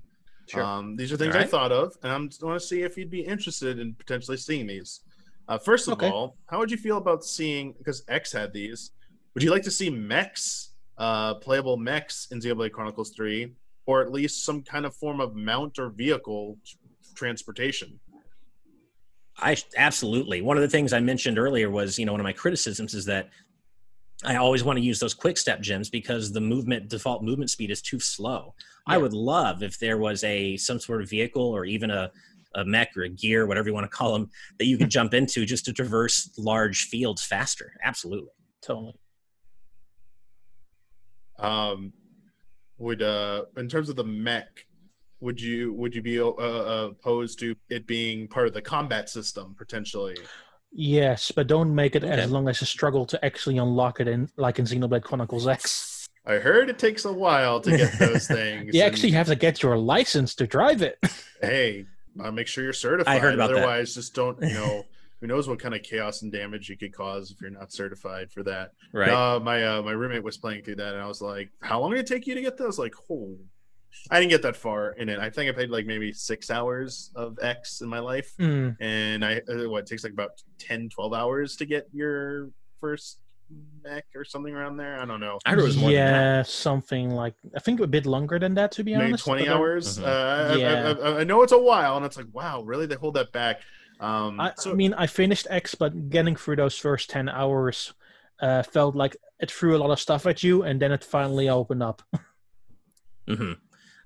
Personally, I'd be completely fine with such a mech element being included in the combat system, and I think they have the chops to do it. While they stumbled a bit with the first couple of games, I actually believe that Xenosaga Episode 3 is one of the best JRPGs on PS2, period. And the way they balanced playing as the human characters and also the in their mechs, I think is done really well. Totally. So as long as they can implement that successfully and do it in a way that feels appropriately balanced, I'd be super down for that. And again, referencing Xenosaga Episode 3, they can do it. It's just a matter of, like, I wasn't a fan of the blade of the Blade driver relationship in Xenoblade 2's battle system. I know it gets a lot better in Torna, from what I understand, but in terms of how you played them in the main game, I wasn't a fan of that relationship at all. In Torna, they actually are separated characters with actual backstory. You can toggle between them. There's like, was it Vanguard shifting and Blade driver shifting or something? Yeah. Yeah, you can basically move to Jin and basically play for Jin the entire adventure if you really wanted to. Exactly. So, yeah, I think if they, depending on how they did it, though, I think that could be really exciting. I mean, hell, they did it with Xenogears, too, back in the day. So, yeah. Totally. And I need to play that one. I have it. I just haven't played through it. I need to see that. Xenogears is mental, man. Especially today. Xenogears, I've played through so much of it, and in the Xenosaga games, I just haven't. Haven't played any of 3 is so good. That's one of those rare examples of like a payoff being not just worth it, but like fantastic. Like if you can get to those first 2 games, 3 is just so good. I will try at some point for sure. Yeah. Monolith are usually pretty good at payoffs. It's just that Future Connected disappointed there. Right. Yeah. But I mean, and they didn't. Takahashi gave an interview about that's the development situation for that it was he wanted more to that. It needed to be paid, and it seems like they are, as we talked about in just a little bit, they're working on a lot of other, or maybe not a lot, but they're working on other projects. So it's not like they're sitting idly by and that was all they were working on. But you talked about you referenced Torna and being able to change out characters. So about the battle system, about where the battle system goes from what we've seen in all the games in the DLC. First of all, do you want it to still be a turn-based, or not turn-based, but like you want it to be the battle system where it's based off like cooldown still, and and building up meters, or do you think you would want something that's maybe a little bit more action-based or even real-time action-based? I'd be okay with that personally. I think it could be an interesting experiment. Oh yeah, I'm just wondering how they would. If they would pull it off well, because they're so used to doing turn-based stuff at this stage. So I guess I don't know if it necessarily needs to be like real time. So the thing I was dwelling on when I was like making notes for this is that, as we talked about a little bit, and you did a great job illustrating it, Don, is that 2's battle system is a little too much. There's a little too much to it. Whereas we talked about 1's, there's a lack of general control over your party. So you either get 2 system, which is a little over the top, but you do have, and even in Torna, you have like the most control over every individual aspect of your party and what they're doing. Totally. But at the same time, all the systems working together could be. I know they refined some of the stuff, like you build up orbs faster in Torna, so that like it doesn't take forever to do those, and then breaking orbs is massive damage, and that chain attack. But I was thinking about like a lot of the discussion I've had about battle system is refinements, like what they could do that strikes a balance between either 1 and 2 system, or maybe looks to other systems. I've seen a lot of discourse about, let's should look at Final Fantasy VII Remake's battle system in terms of how you have independent control over everyone, and you can toggle between people. You have 3 party members, which is perfect. You can toggle between which one you're actively playing as, and when things work on like a sort of cooldown system, you got to use actions to build up meter, which is like the bread and butter of Xenoblade Chronicles as well. But they also add in like I think the point of contention is like 7 has a slowdown mechanic when you're in the menus choosing stuff. I don't know if it needs to go that far, but like the fundamentals of it is that it gives you full control over every character if you want, quick toggle between them. And by switching between characters, you're building up stuff. You're supposed to be changing between the characters so that you're building up stuff to use them in tandem, which is what I think 2 was really going for, was the using your stuff in tandem together to build up all these meters and systems that, as they stacked on top of each other, they built up to this final chain thing that could do massive damage. So I guess like where would you personally like to see the battle system go in the next installment? It's a difficult one, because basically with 2, like I said, it really overcomplicated matters, and Torna stripped down to the essentials, still had like the action wheel, but also did some unique things with the battle mechanics where you switch once again quickly between blade and character. If they are dedicated to have this multiple character route, I think that Torna actually did it pretty impressively. Like they took what we knew and loved from 1 and from X and excelled in so many ways with it because it felt snappier. Much so than like Definitive Edition now is. But I'm also open to the idea of maybe changing up the menu completely, just choosing it directly from a menu and then going through the steps to achieve it. But it's something that Monolith Soft never really has done before. They like to do their own thing, especially when it comes to battle mechanics. But why wouldn't they? It's not broken, so why fix it? Yeah, I mean, I that's pretty much how I feel. I mean, I'm a huge fan of not fixing what isn't broken, and I'm not really a fan of innovating just for the sake of innovation. Innovate when it makes sense, and innovate when you know you've hit on something. Yeah. But don't just innovate just to make something different. I mean, I think that's one of the reasons, like you guys know, I'm a huge Mega Man fan. I think one of the reasons Mega Man has worked so well over the years is that it doesn't try to reinvent the wheel with each game. Sure. It finds a formula and it sticks to it. Sometimes for worse, but mostly for better. And I think that needs to be done more often. I think too often there's this pressure to innovate with a capital I. No, if you've got something that's fun, refine it, sure. Yeah. But I think Xenoblade 2 is an example of over refinement. They tried to change things up too much just for the sake of saying they changed things up when they had something that, it needed, it wasn't perfect, but they had something that really worked and won. Yeah. And so I would like them to certainly keep refining what they've done, but also if they want to stay within their comfort zone, I think that's fine. Just continue to refine within that comfort zone. But I think they try to do too much and pack the system with too many things, and it Absolutely. They lost the forest for the trees, in my opinion. So I definitely want them to continue refining what they're good at, but I just want them to keep the focus on being streamlined and fun. Personally, yeah. What I take from this is that Ash and I need to play through Torna to see the refined battle. Please. I mean, a lot of people were telling me that after us playing through Definitive Edition, they're like, all your ideas about the battle system. I played through too. I streamed it. A lot of people saw my frustrations with the system and how long it took for me to fully grasp it, and then it clicked eventually. And I was like, okay, you know what? I like this. It has its problems. It's a little complicated, but I'm starting to see what they were trying to go for with this, and I appreciate it. But yeah, the general consensus was like, please just play Torna to see what the culmination of all this is in terms of the battle system, and then see if you like that, and then you might have a better framework for whether they really need to change anything up for the future. I agree with that. But one thing you're talking about, like maybe not innovating for the sake of innovation, this following thing, this last question I want to ask about potential new Xenoblade entry. They tried this in X I don't know how successful it really was because I never got to this component of it. And they really haven't gone back to it. And I don't know if they'll ever revisit it.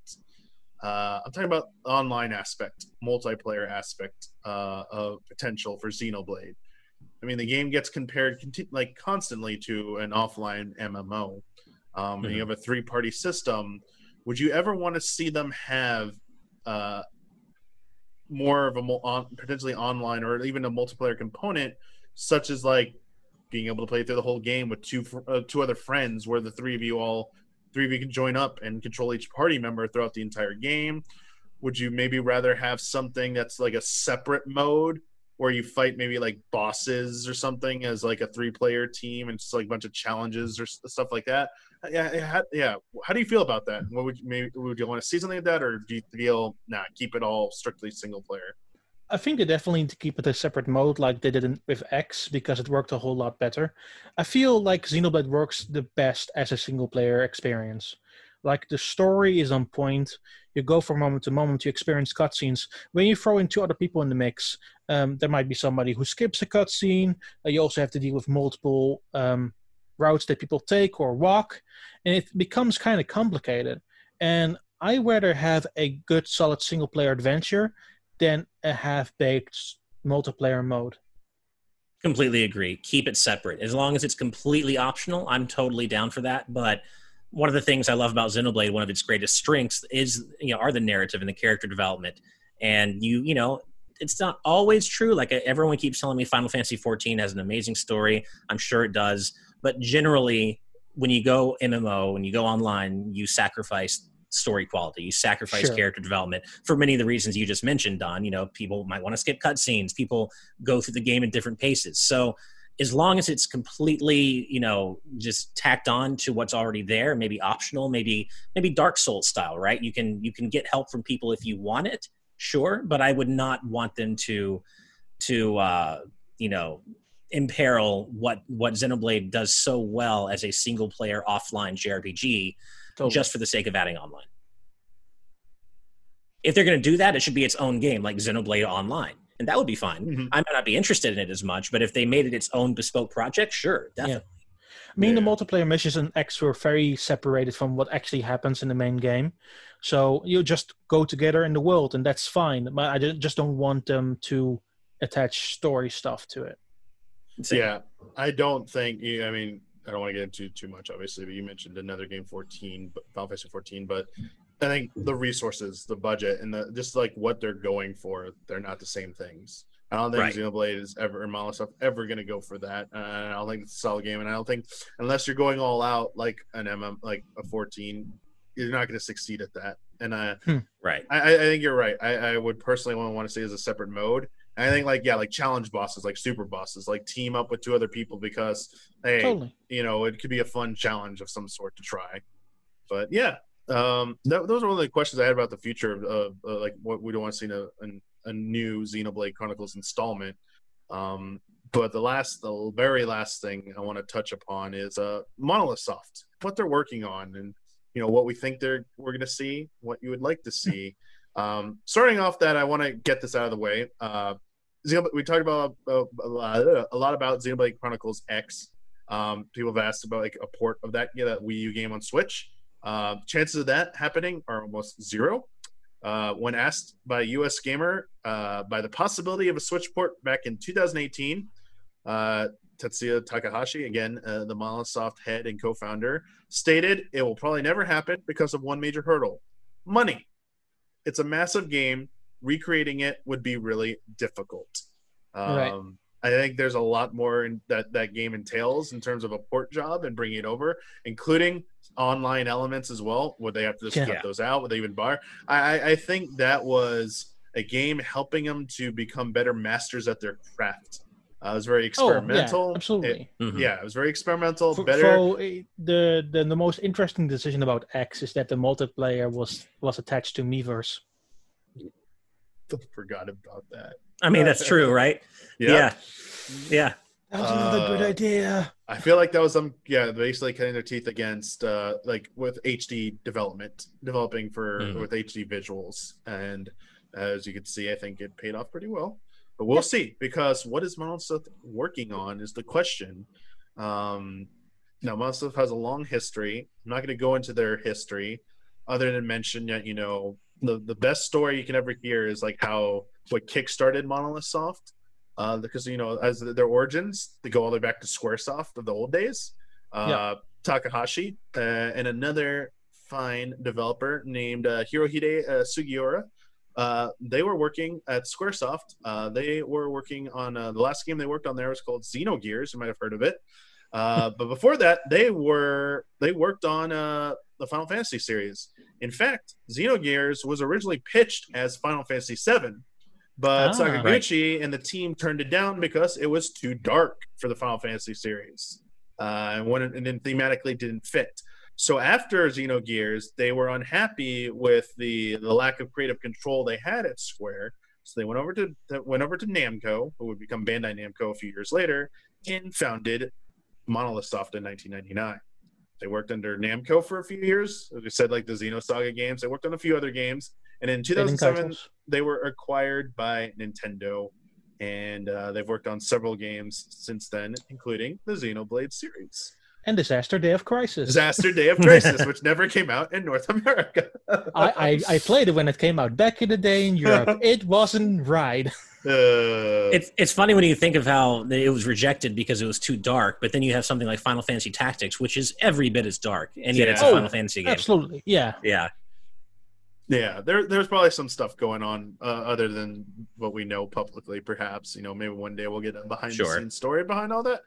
But as it stands right now, Monolith Soft they have 4 active studios. They have 3 based in Tokyo, 2 in Meguro, 1 in Shingawa, and they have a support studio in Kyoto next to Nintendo's headquarters, which is strictly for support of Nintendo's first-party games. They don't actually do original development there they don't make their own games there.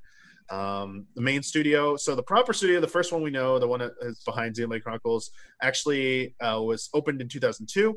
They opened the second Kyoto-based studio in 2011 after the release of Xenoblade Chronicles. They opened their third studio next to their main studio in Tokyo in 2017. They opened a 4th studio in Itabashi in 2018, but it was closed very shortly after that, and we had no idea what they were even working on. And then they opened another studio, the 5th studio, but now they're 4th because only 4 last year in Tokyo, in Osaki, Tokyo in 2019. And we also don't know what that studio is working on, but we do know some things Monolith Soft is working on. And I think that's a question a lot of people are asking now that Definitive Edition is out, looking towards the future, is what is Monolith Soft working on? And they actually have 3 active projects right now. First one is a project announced in 2017, which I've dubbed the 2017 project. If you remember this, it was that fantasy RPG that was revealed through their hiring site. It had that more medieval-looking artwork, concept art of that woman with a sword blade. It also had an environment, which GameXplain did a very short video on that zoomed in on a part of it, thinking that perhaps there was a Triforce on one of the symbols on the wall. I remember that. But the postings did say they were looking for programmers who had an expertise in real-time action games with enemies who would be responsive to real-time input, like from the player character. So this is, I mean, it's medieval. They also said it's we wanted people who are familiar with a medieval fantasy setting, especially with Western influences. They were posting new job listings even in 2018, which made it sound like it was actually urgent, that this game is pretty far along in development. You two have obviously heard about this project, and I'm kind of curious, do you think I feel like this will be the first do you think this game is still actively in development? I mean, it's still on their hiring page, but do you think we're going to see this anytime soon? And from what's been a little bit teased about it, are you actually excited about the premise of this game, or do you feel like you still need to see a little bit more before you can make that judgment?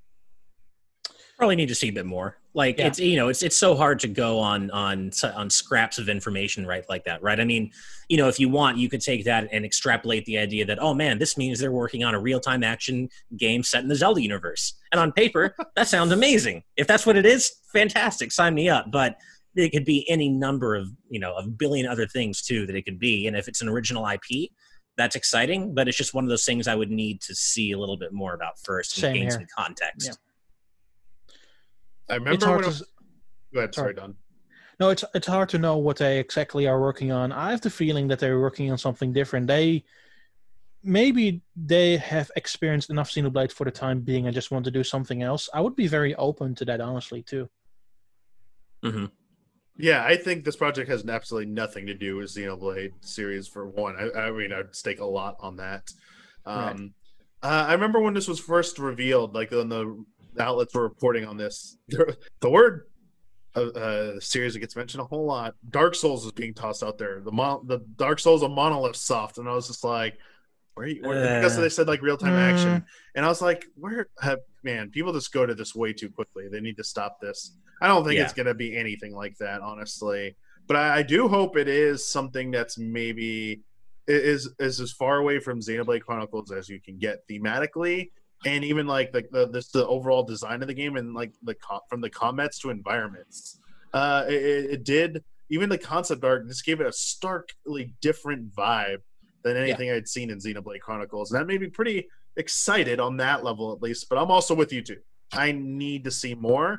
And I'm just like, every E3 or every Direct, I'm like, here we go, Monolith Soft's new project. Yeah. Let's get it up. Because they're pretty good with development time.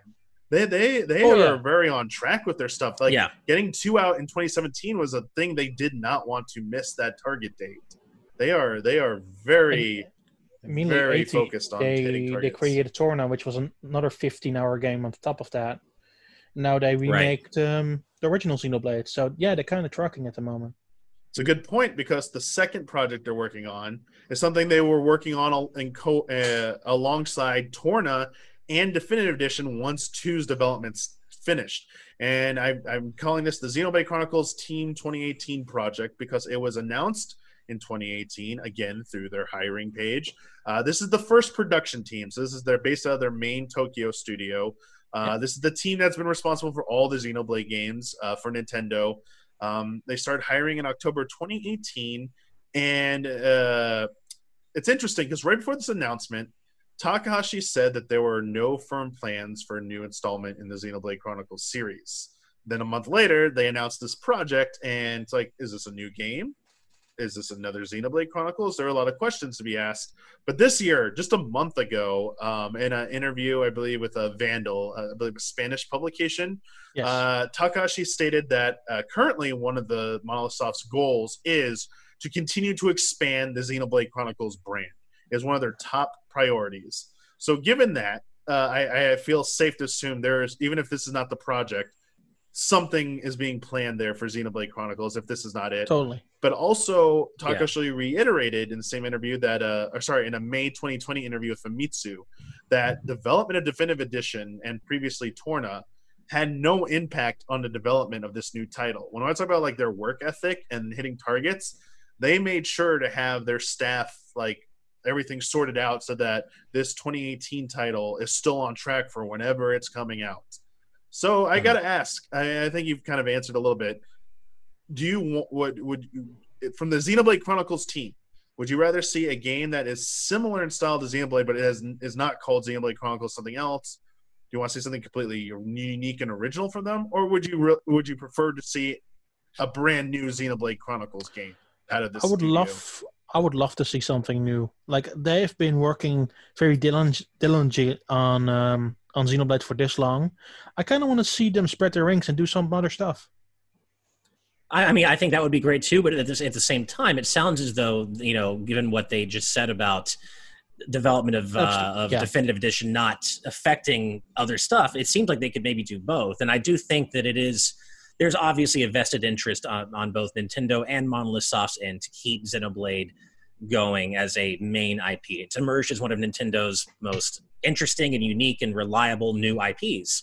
And so I think there's a huge, there's a certainly interest there in keeping the main Xenoblade line going. And because it sounds as though they can juggle multiple projects at a time, maybe we can get the best of both. Maybe we can get, maybe what that other team is working on is something new, while the main Xenoblade team makes Xenoblade 3. But I do think Xenoblade has emerged as one of Nintendo's most important brands in the Switch era.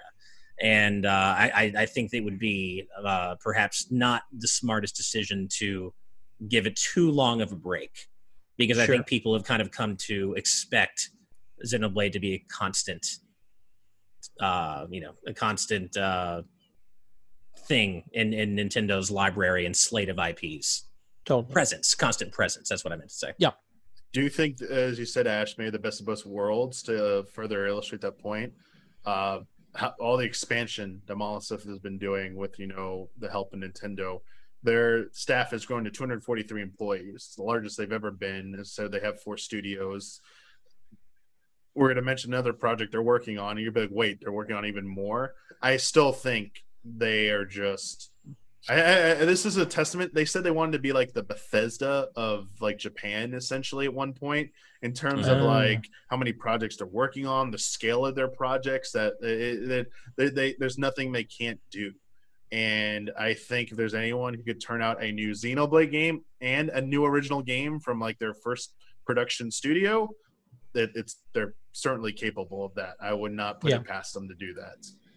Well, they have a lot. They have a long way to go in terms of making their games non-functional before they can become the Bethesda of Japan. So let's hope they don't. Let's hope they don't go that route. Yeah, I was like, well, that's not the good parts maybe of Bethesda. Yeah, sorry, I had to get that dig in there. I had to. Xenoblade Chronicles 76. Yeah, exactly. Oh no. I have to say one thing that I think I've always thought would be really cool and would be a really great fit for Monolith Soft is if they were to maybe do a Kid Icarus Uprising style soft reboot of Star Tropics. I feel like Monolith Soft could do a really interesting thing in the Star Tropics space, personally. I love all these grabs you get, Ash. You just like, I was like, I was not expecting that. Especially when we say Kid Icarus, I'm like, oh, you want them to work on a Kid Icarus game? Is that what you're going to need? Drop Star Tropics like that. Well, I want anybody to work on a new Kid Icarus game set after Uprising because I just adore that game so much. But I do think Monolith Soft, specifically what they've already done and kind of the thematic, the themes they've already worked with Xenoblade, I think Star Tropics could be a very interesting fit for them. Yeah. I think I always say this about like revered studios who've proven their worth. Monolith Soft has definitely earned the right to, if they want to do that, let them do that. Like until they do something wrong, let them keep rolling. They're on a hot streak. Let them keep it up. And Retro. Retro is the same, applies to them. I feel like Retro is Retro's the antithesis of this in terms of like they're vastly underutilized in my opinion.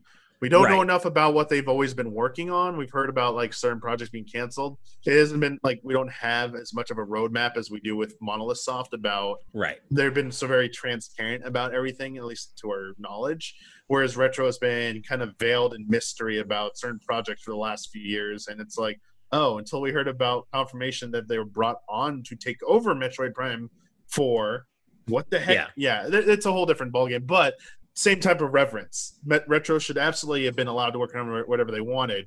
If what they were working on raised some concerns, then so be it. But in terms of the public, we haven't seen that yet. So in my eyes, that hasn't happened. Right. So they're still in that same lofty group of studios. Yeah. But this next one, the third project they're confirmed to be working on, is where I'm potentially the most excited and wish, hopefully, they have the most control over. I mean, I would love to see them run wild with this, but whatever involvement they have with the sequel to Breath of the Wild, I am absolutely so excited to see what they do after the work they did on the original Breath of the Wild, being instrumental to helping the Zelda team realize that vision for an open world Zelda game, and hearing how instrumental Monolith Soft's expertise was to realizing that. To be fair, Monolith Soft Kyoto has been working on a lot of games as of late. The support team, second production team, because it's close to the NCL office, so I have no doubt that they are working on it too. So the second production team, I guess it's a slight misconception here. The team that worked on Breath of the Wild isn't the exact same team as the team that does all the other support. So the team that worked on New Horizons, that worked on Skyward Sword, that worked on all these different games for Nintendo in the support. They worked on New Horizons this year. Yeah, that New Horizons was the most recent one. We'll get to like maybe what's the support team doing after New Horizons. Yeah. But they actually made a dedicated team for Breath of the Wild that has now been expanded. That is we're assuming, so it hasn't technically been confirmed that it's actually Breath of the Wild sequel they are working on. They just have this giant staff hiring page with Zelda logos for a new Zelda game. So unless there's two giant Zelda games being worked on. I definitely think that Kyoto and both Tokyo are working on it though. Because they're now done with, because Kyoto is now done with New Horizons. They have nothing in the pipeline. It makes sense that both of them work together on this. I absolutely think that's the case for that. We'll probably hear about that at some point as well, that they pulled in both resources. And the fact of how much hiring that they're doing for this project means it's like I'm expecting great things. But yes, the Breath of the Wild 2 portion of the Monolith Soft team is part of the second production team, which is based out of this one's based out of the Tokyo studio. That's correct. Yes. And they started hiring. They made it public that they were hiring for a new Zelda game in March 2019. This is they've been hiring ever since. They've called some of the hirings urgent positions, meaning it's led all sorts of speculation about how far along Breath of the Wild 2 is in development. But we've only had a teaser for Breath of the Wild 2 sequel. Yeah. Sorry, it's called Sequel to Breath of the Wild, now in development. Yeah. Back at last E3, Don, you were on that like episode of Friend Code afterwards. When we Yeah. talked about it. That's how long it's been since we've seen her. It feels ages ago now. I Good know. Lord. It's like every day now. This month, this direct. Where's the Breath of the Wild 2 direct? Or where is this thing? You know, when's it gonna happen? I just think. Here's a question for you. Do you guys think it's happening next year or later, with regards to Breath of the Wild 2? I think it is going to be a second half of next year game. Before, With COVID now, despite the statements by Furukawa about nothing was affected by it to shareholders, that was a technical, that was a loophole. They've not given a public date for that. They have project. not dated anything, even the games they're publishing. So it's like that's whatever. I mean, that's business. Business is business. They got to do what they got to do. But yeah, after COVID, I think there's no chance it's coming out this year. And I think it was probably going to be like their May title for next year, potentially, like that big slot for the April-May. I think it's likely going to be their big holiday title next year. I don't think it was ever going to be a 2020 title. I think people who were hoping it would be were fooling themselves. It was wishful thinking. Never going to be 2020. And I agree with you, Damiani. I thought that Breath of the Wild 2 was going to be probably spring 2021 before COVID. Now, with COVID having happened, I'm thinking at best it's going to be end of 2021, but perhaps maybe spring 2022. But possibly still fall or winter 2021. Sure. Regardless of when it's coming out, I just want to see more of it because I think more so than one, Monolith Soft's team is integral to the development of this game. In fact, some of the position they're hiring for include potentially dungeons. There's been alluding to they might be even involved in some of the story elements. So I mean, they have proven themselves. We've been talking about how well they've proven themselves with the Xenoblade Chronicles series. I think my wildest dream is to let Monolith Soft run wild and have full control over the Zelda development for one game. I mean, it might not be this one. They might have the most control or most influence over the development of a Zelda game that they've ever had, but I still largely think, Aonuma and Fujibayashi are largely at the steering wheel for this game, and their teams are still doing most of the crucial decision making. But one day, I hope Monolith Soft, if they so desired, from the ground up, could build their own Zelda game if they wanted to. I think it'd be fantastic. So that's why I'm so excited for Breath of the Wild 2. It's not just the pedigree of the first game, is the expanded involvement of Monolith Soft in its development, which to me only spells greater things for this and more ambition. I am more so excited what's happening with Ganon's dead body. Yeah, right. I'm very curious. I think more than anything, I agree with you, Don. Obviously on the development side, it's very interesting to think of what influence they're going to have. The Monolith Soft team are going to have on the game. But I also just, the story bits and teasers we got in that trailer were so provocative. They were just like, it was so odd and dark in a different way for Zelda and for Nintendo that I just.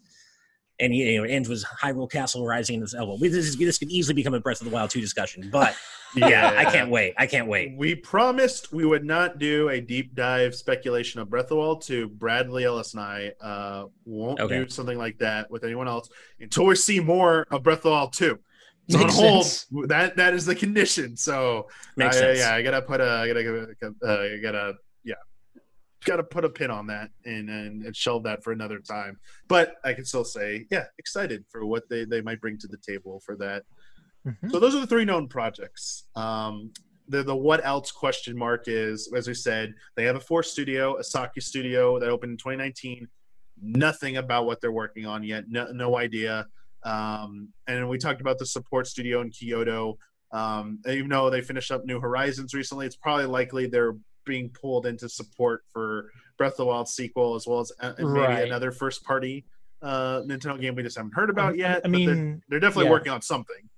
But what I know is that they were pulled very early also in Splatoon 2, and then immediately after, because it's from the same team, they were pulled into Animal Crossing New Horizons. So I'm wondering if they're still helping that team or they're doing something else, but I wouldn't be surprised if they do, because most of the games that the Kyoto studio helped with comes from the Animal Crossing Splatoon team.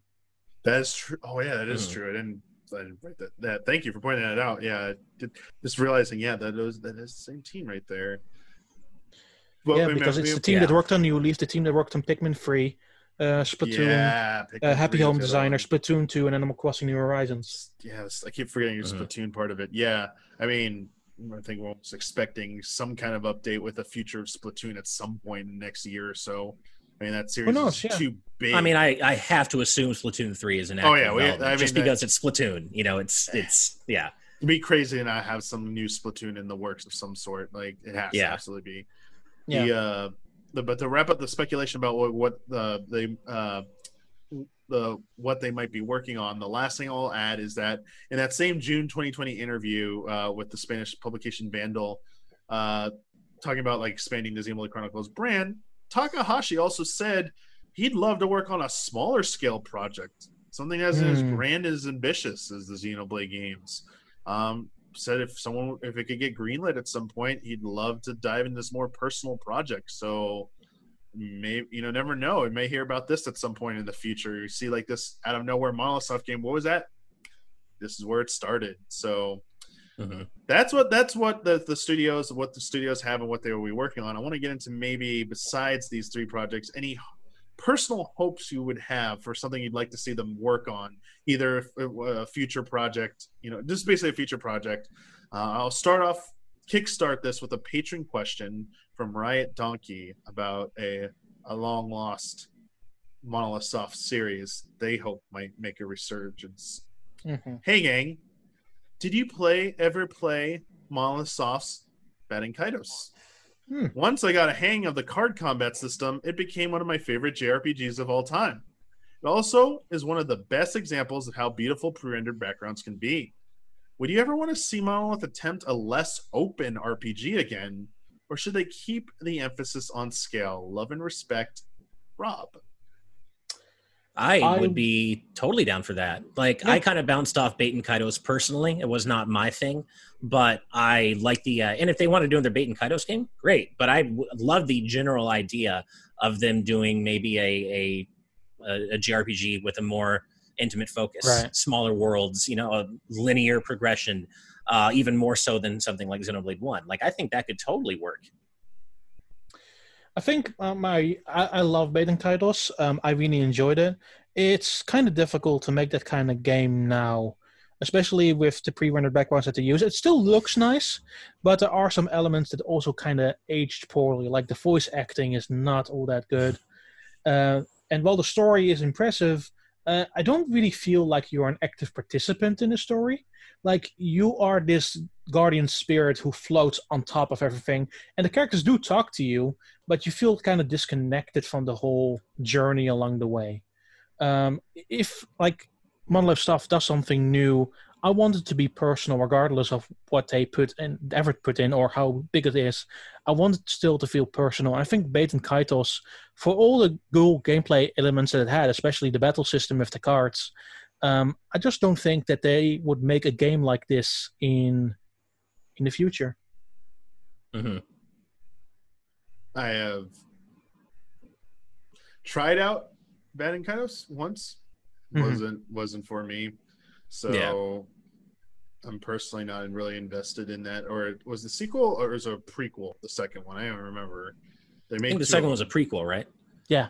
Okay, by Baten Kaitos Origins, I think it was called. It's called Origin, wasn't it? Yeah. So I'm not that familiar with them, but I mean, for fans, maybe if they made a new original one and tried their hand at that, sure. But I guess I'm personally, I'd say no. If it was up to me, I'd veto it. I'm evil. I'm sorry. Once again, I think it's kind of complicated to make a game like that in 2020 when they are good at making more personal games now.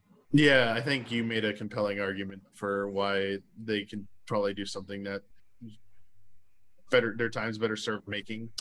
Yeah, sure. Yeah, but in general, like if we want to use Square Enix as or SquareSoft, I guess back then as a comparison, I love when Square kind of goes off the rails and does smaller projects and weird, like Parasite Eve, Brave Fencer Musashi, games like that. I love when Square kind of takes a break from Final Fantasy and does kind of cooler things on the side. So I'd love to see Monolith Soft, like, keep your Xenoblades coming, but do these other cooler, smaller projects that maybe nobody's expecting. Like personally, Monolith Soft have proven themselves to be so good at world building. I think they could maybe do something really cool in the survival horror space. I'd love to see that.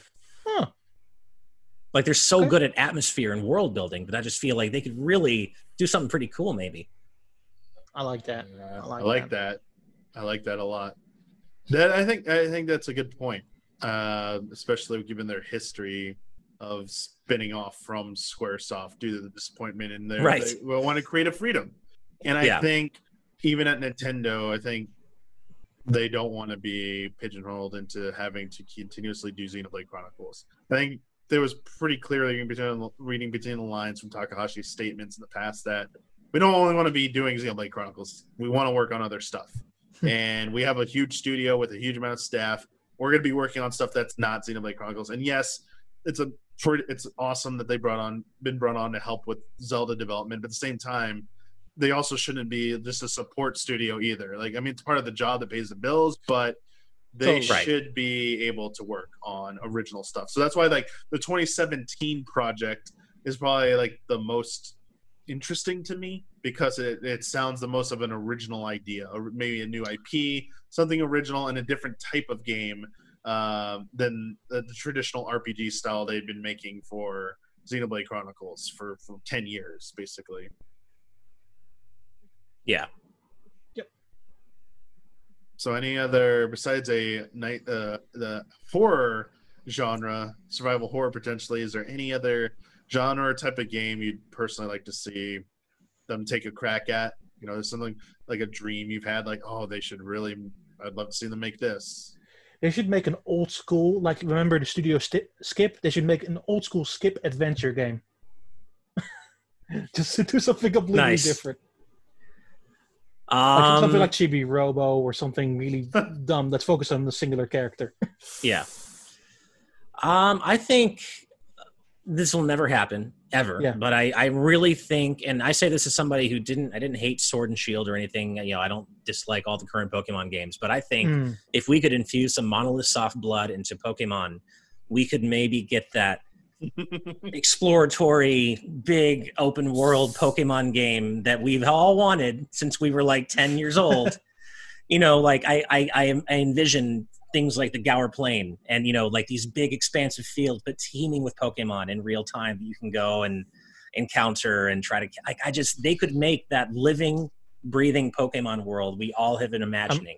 I mean, they could talk, because outside of Monolith Soft, every single Nintendo studio is now in the same building, including Game Freak. I just don't think Game Freak would even be willing to broach the topic, because they love to play it safe. That has its own merits. I don't think Sword and Shield were awful or whatever, but I just don't think they're interested in evolving, pun not intended, but now intended, evolving that series. I mean, at the same time, I also say never, because we also never expected for new Pokemon Snap to happen. That's also true. So, yeah, they definitely. I mean, my thing with the Pokemon Company and Game Freak is that they're willing to do their innovation comes more from the spinoffs. They're willing to try creative and ambitious things as long as it does not radically mess with the formula of the mainline entries. That is their bread and butter. They sell extremely well. They sell consistently. I think they have to answer to other people, and because it makes so much money, you both were making the argument about earlier. If it's not broken, don't, you know, why would you reinvent something? Don't reinvent the wheel, basically. And when it comes to corporatism and money and capitalism, it's like, yeah, you're not gonna get there's no incentive there for them to shake that up until a game bombs or performs abysmally. They're not going to explore that to the extent that I think people want I will say this at the same time, though. The Pokemon Company really doesn't rely on the sale of games. They purely get most of their money from like TCG and tournaments and what have you. Like games always seem like, especially the last couple of years, seem like sort of their afterthought, or only the way to build up a new world so they can sell the rest of the merchandise. I was gonna say, isn't it? Yeah. And in addition, you can see how much money they make, because they have an office in the most expensive tower in Tokyo. Well, I mean, the franchise surpassed Hello Kitty. It is the biggest media IP in the world now, Yeah. right? Right. So it's not like this thing not sitting Yeah. on money. It's just they want to keep that having that money. Yeah. But I think They don't really have any reason to want to shake it up. so. While the mainline games are not the biggest profit driver, I think it's a reputation. It's a brand thing. If those things fall, or if someone finds fault in them, and that's where the biggest crack can be made in the foundation. And I think that goes wrong, a lot of other things could start going wrong, and it's something they just don't want to jeopardize. That's why I think they allow all these side projects. Do whatever you want. Pokemon Sleep. Do all this crazy stuff.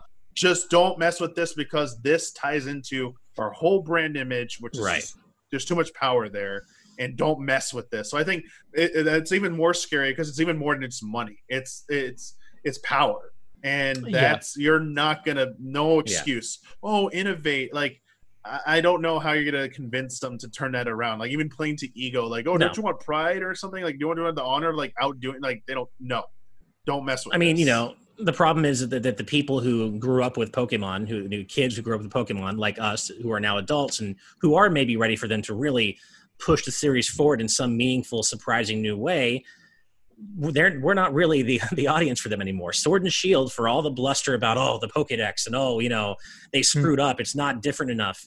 They sold incredibly well. Most people don't care. And so they just don't have any reason to shake things up. They will once sales start declining, but will they? I don't know. Yeah, I don't think so. Yeah. It's still nice to dream, though, Ash. And I think most people would love to see a Monolith Soft developed Pokemon. Just to see what just once. It'd be a nice thing. It's weird when you consider the idea that Star Tropics is in some weird way more likely than a Monolith Soft Pokemon Star game. Tropics ideas like that. I would absolutely rate that as more plausible than Monolith Soft Pokemon game, for sure.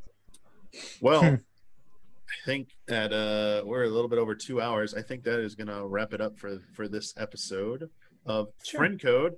I want to first say thank you to all of our patrons who submitted questions for this episode of Friend Code.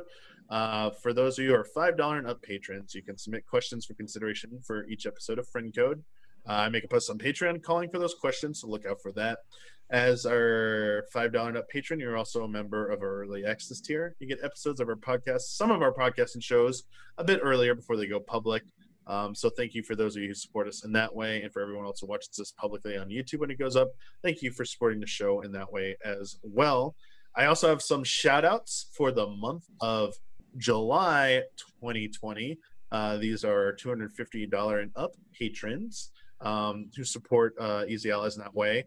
I'm also want to remind everyone, this is the business Damiani being the whip being cracked by business Bloodworth right now. Daniel Bloodworth reminding me that I need to remind all of you out there that we have more shout out tier slots available. Previously we were locked in at 5. We have now, I believe, doubled it. We expanded to 10 slots. So if you want to get one of those open slots, they are now available. So feel free to support us that way if you feel that generous. So thank you very much for that. And thank you to our shout out patrons for the month of July 2020, which include Delissi, Elthanis, Caleb Togi Crawford, and Greg the Dark Knight Kettering. Shout out to all of you. Thank you very much. Before we head out here, I'd like to give both of you the opportunity to let people know where they could follow you and check out your other works. Don, where could people follow you on social media, and if you have any updates on any projects you've been working on?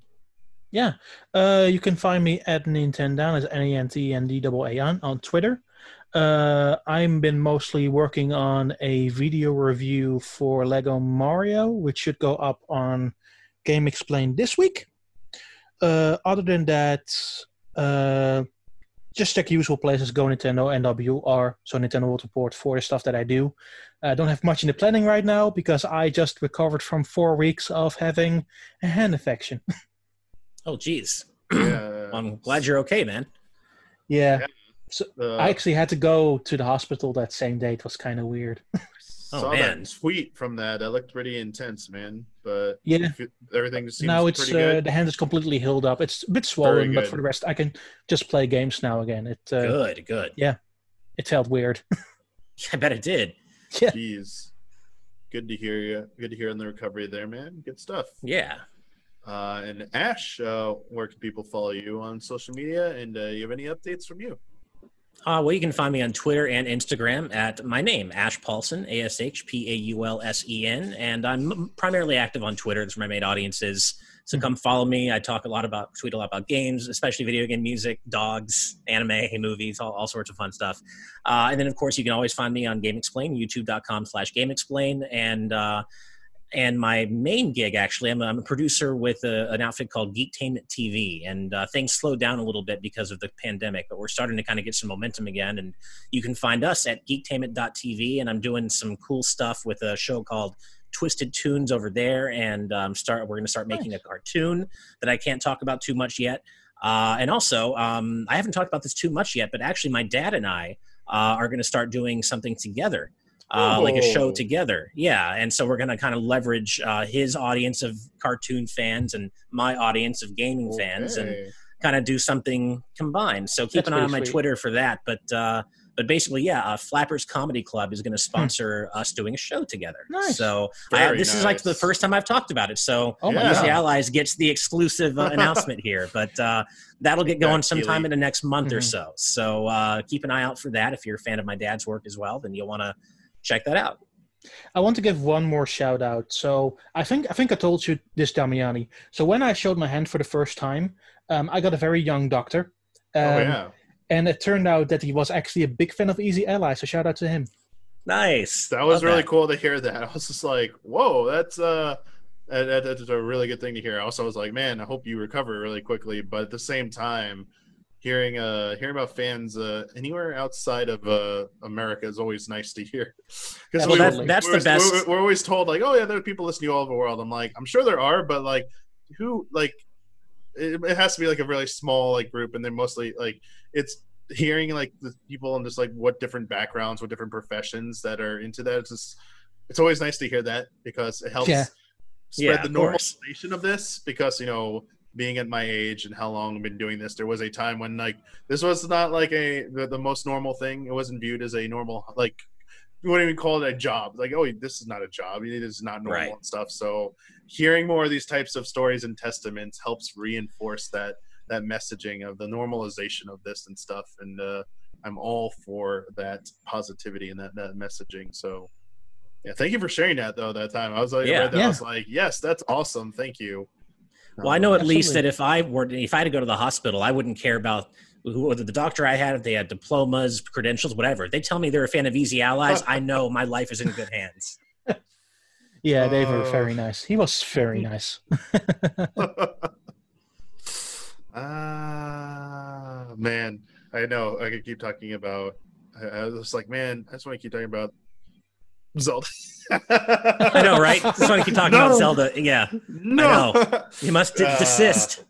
That rumored direct that was supposed to be today never happened. Last week, people were like, "There's a proper direct happening next Monday." I was like, "Oh, come on! No. It never ends. It just never ends." There's always a direct. There are two things that are always true about Nintendo. There's always a direct coming, and they're always doomed. Yeah, those things are always true about Nintendo. It's as constant as gravity and death and taxes. Very true.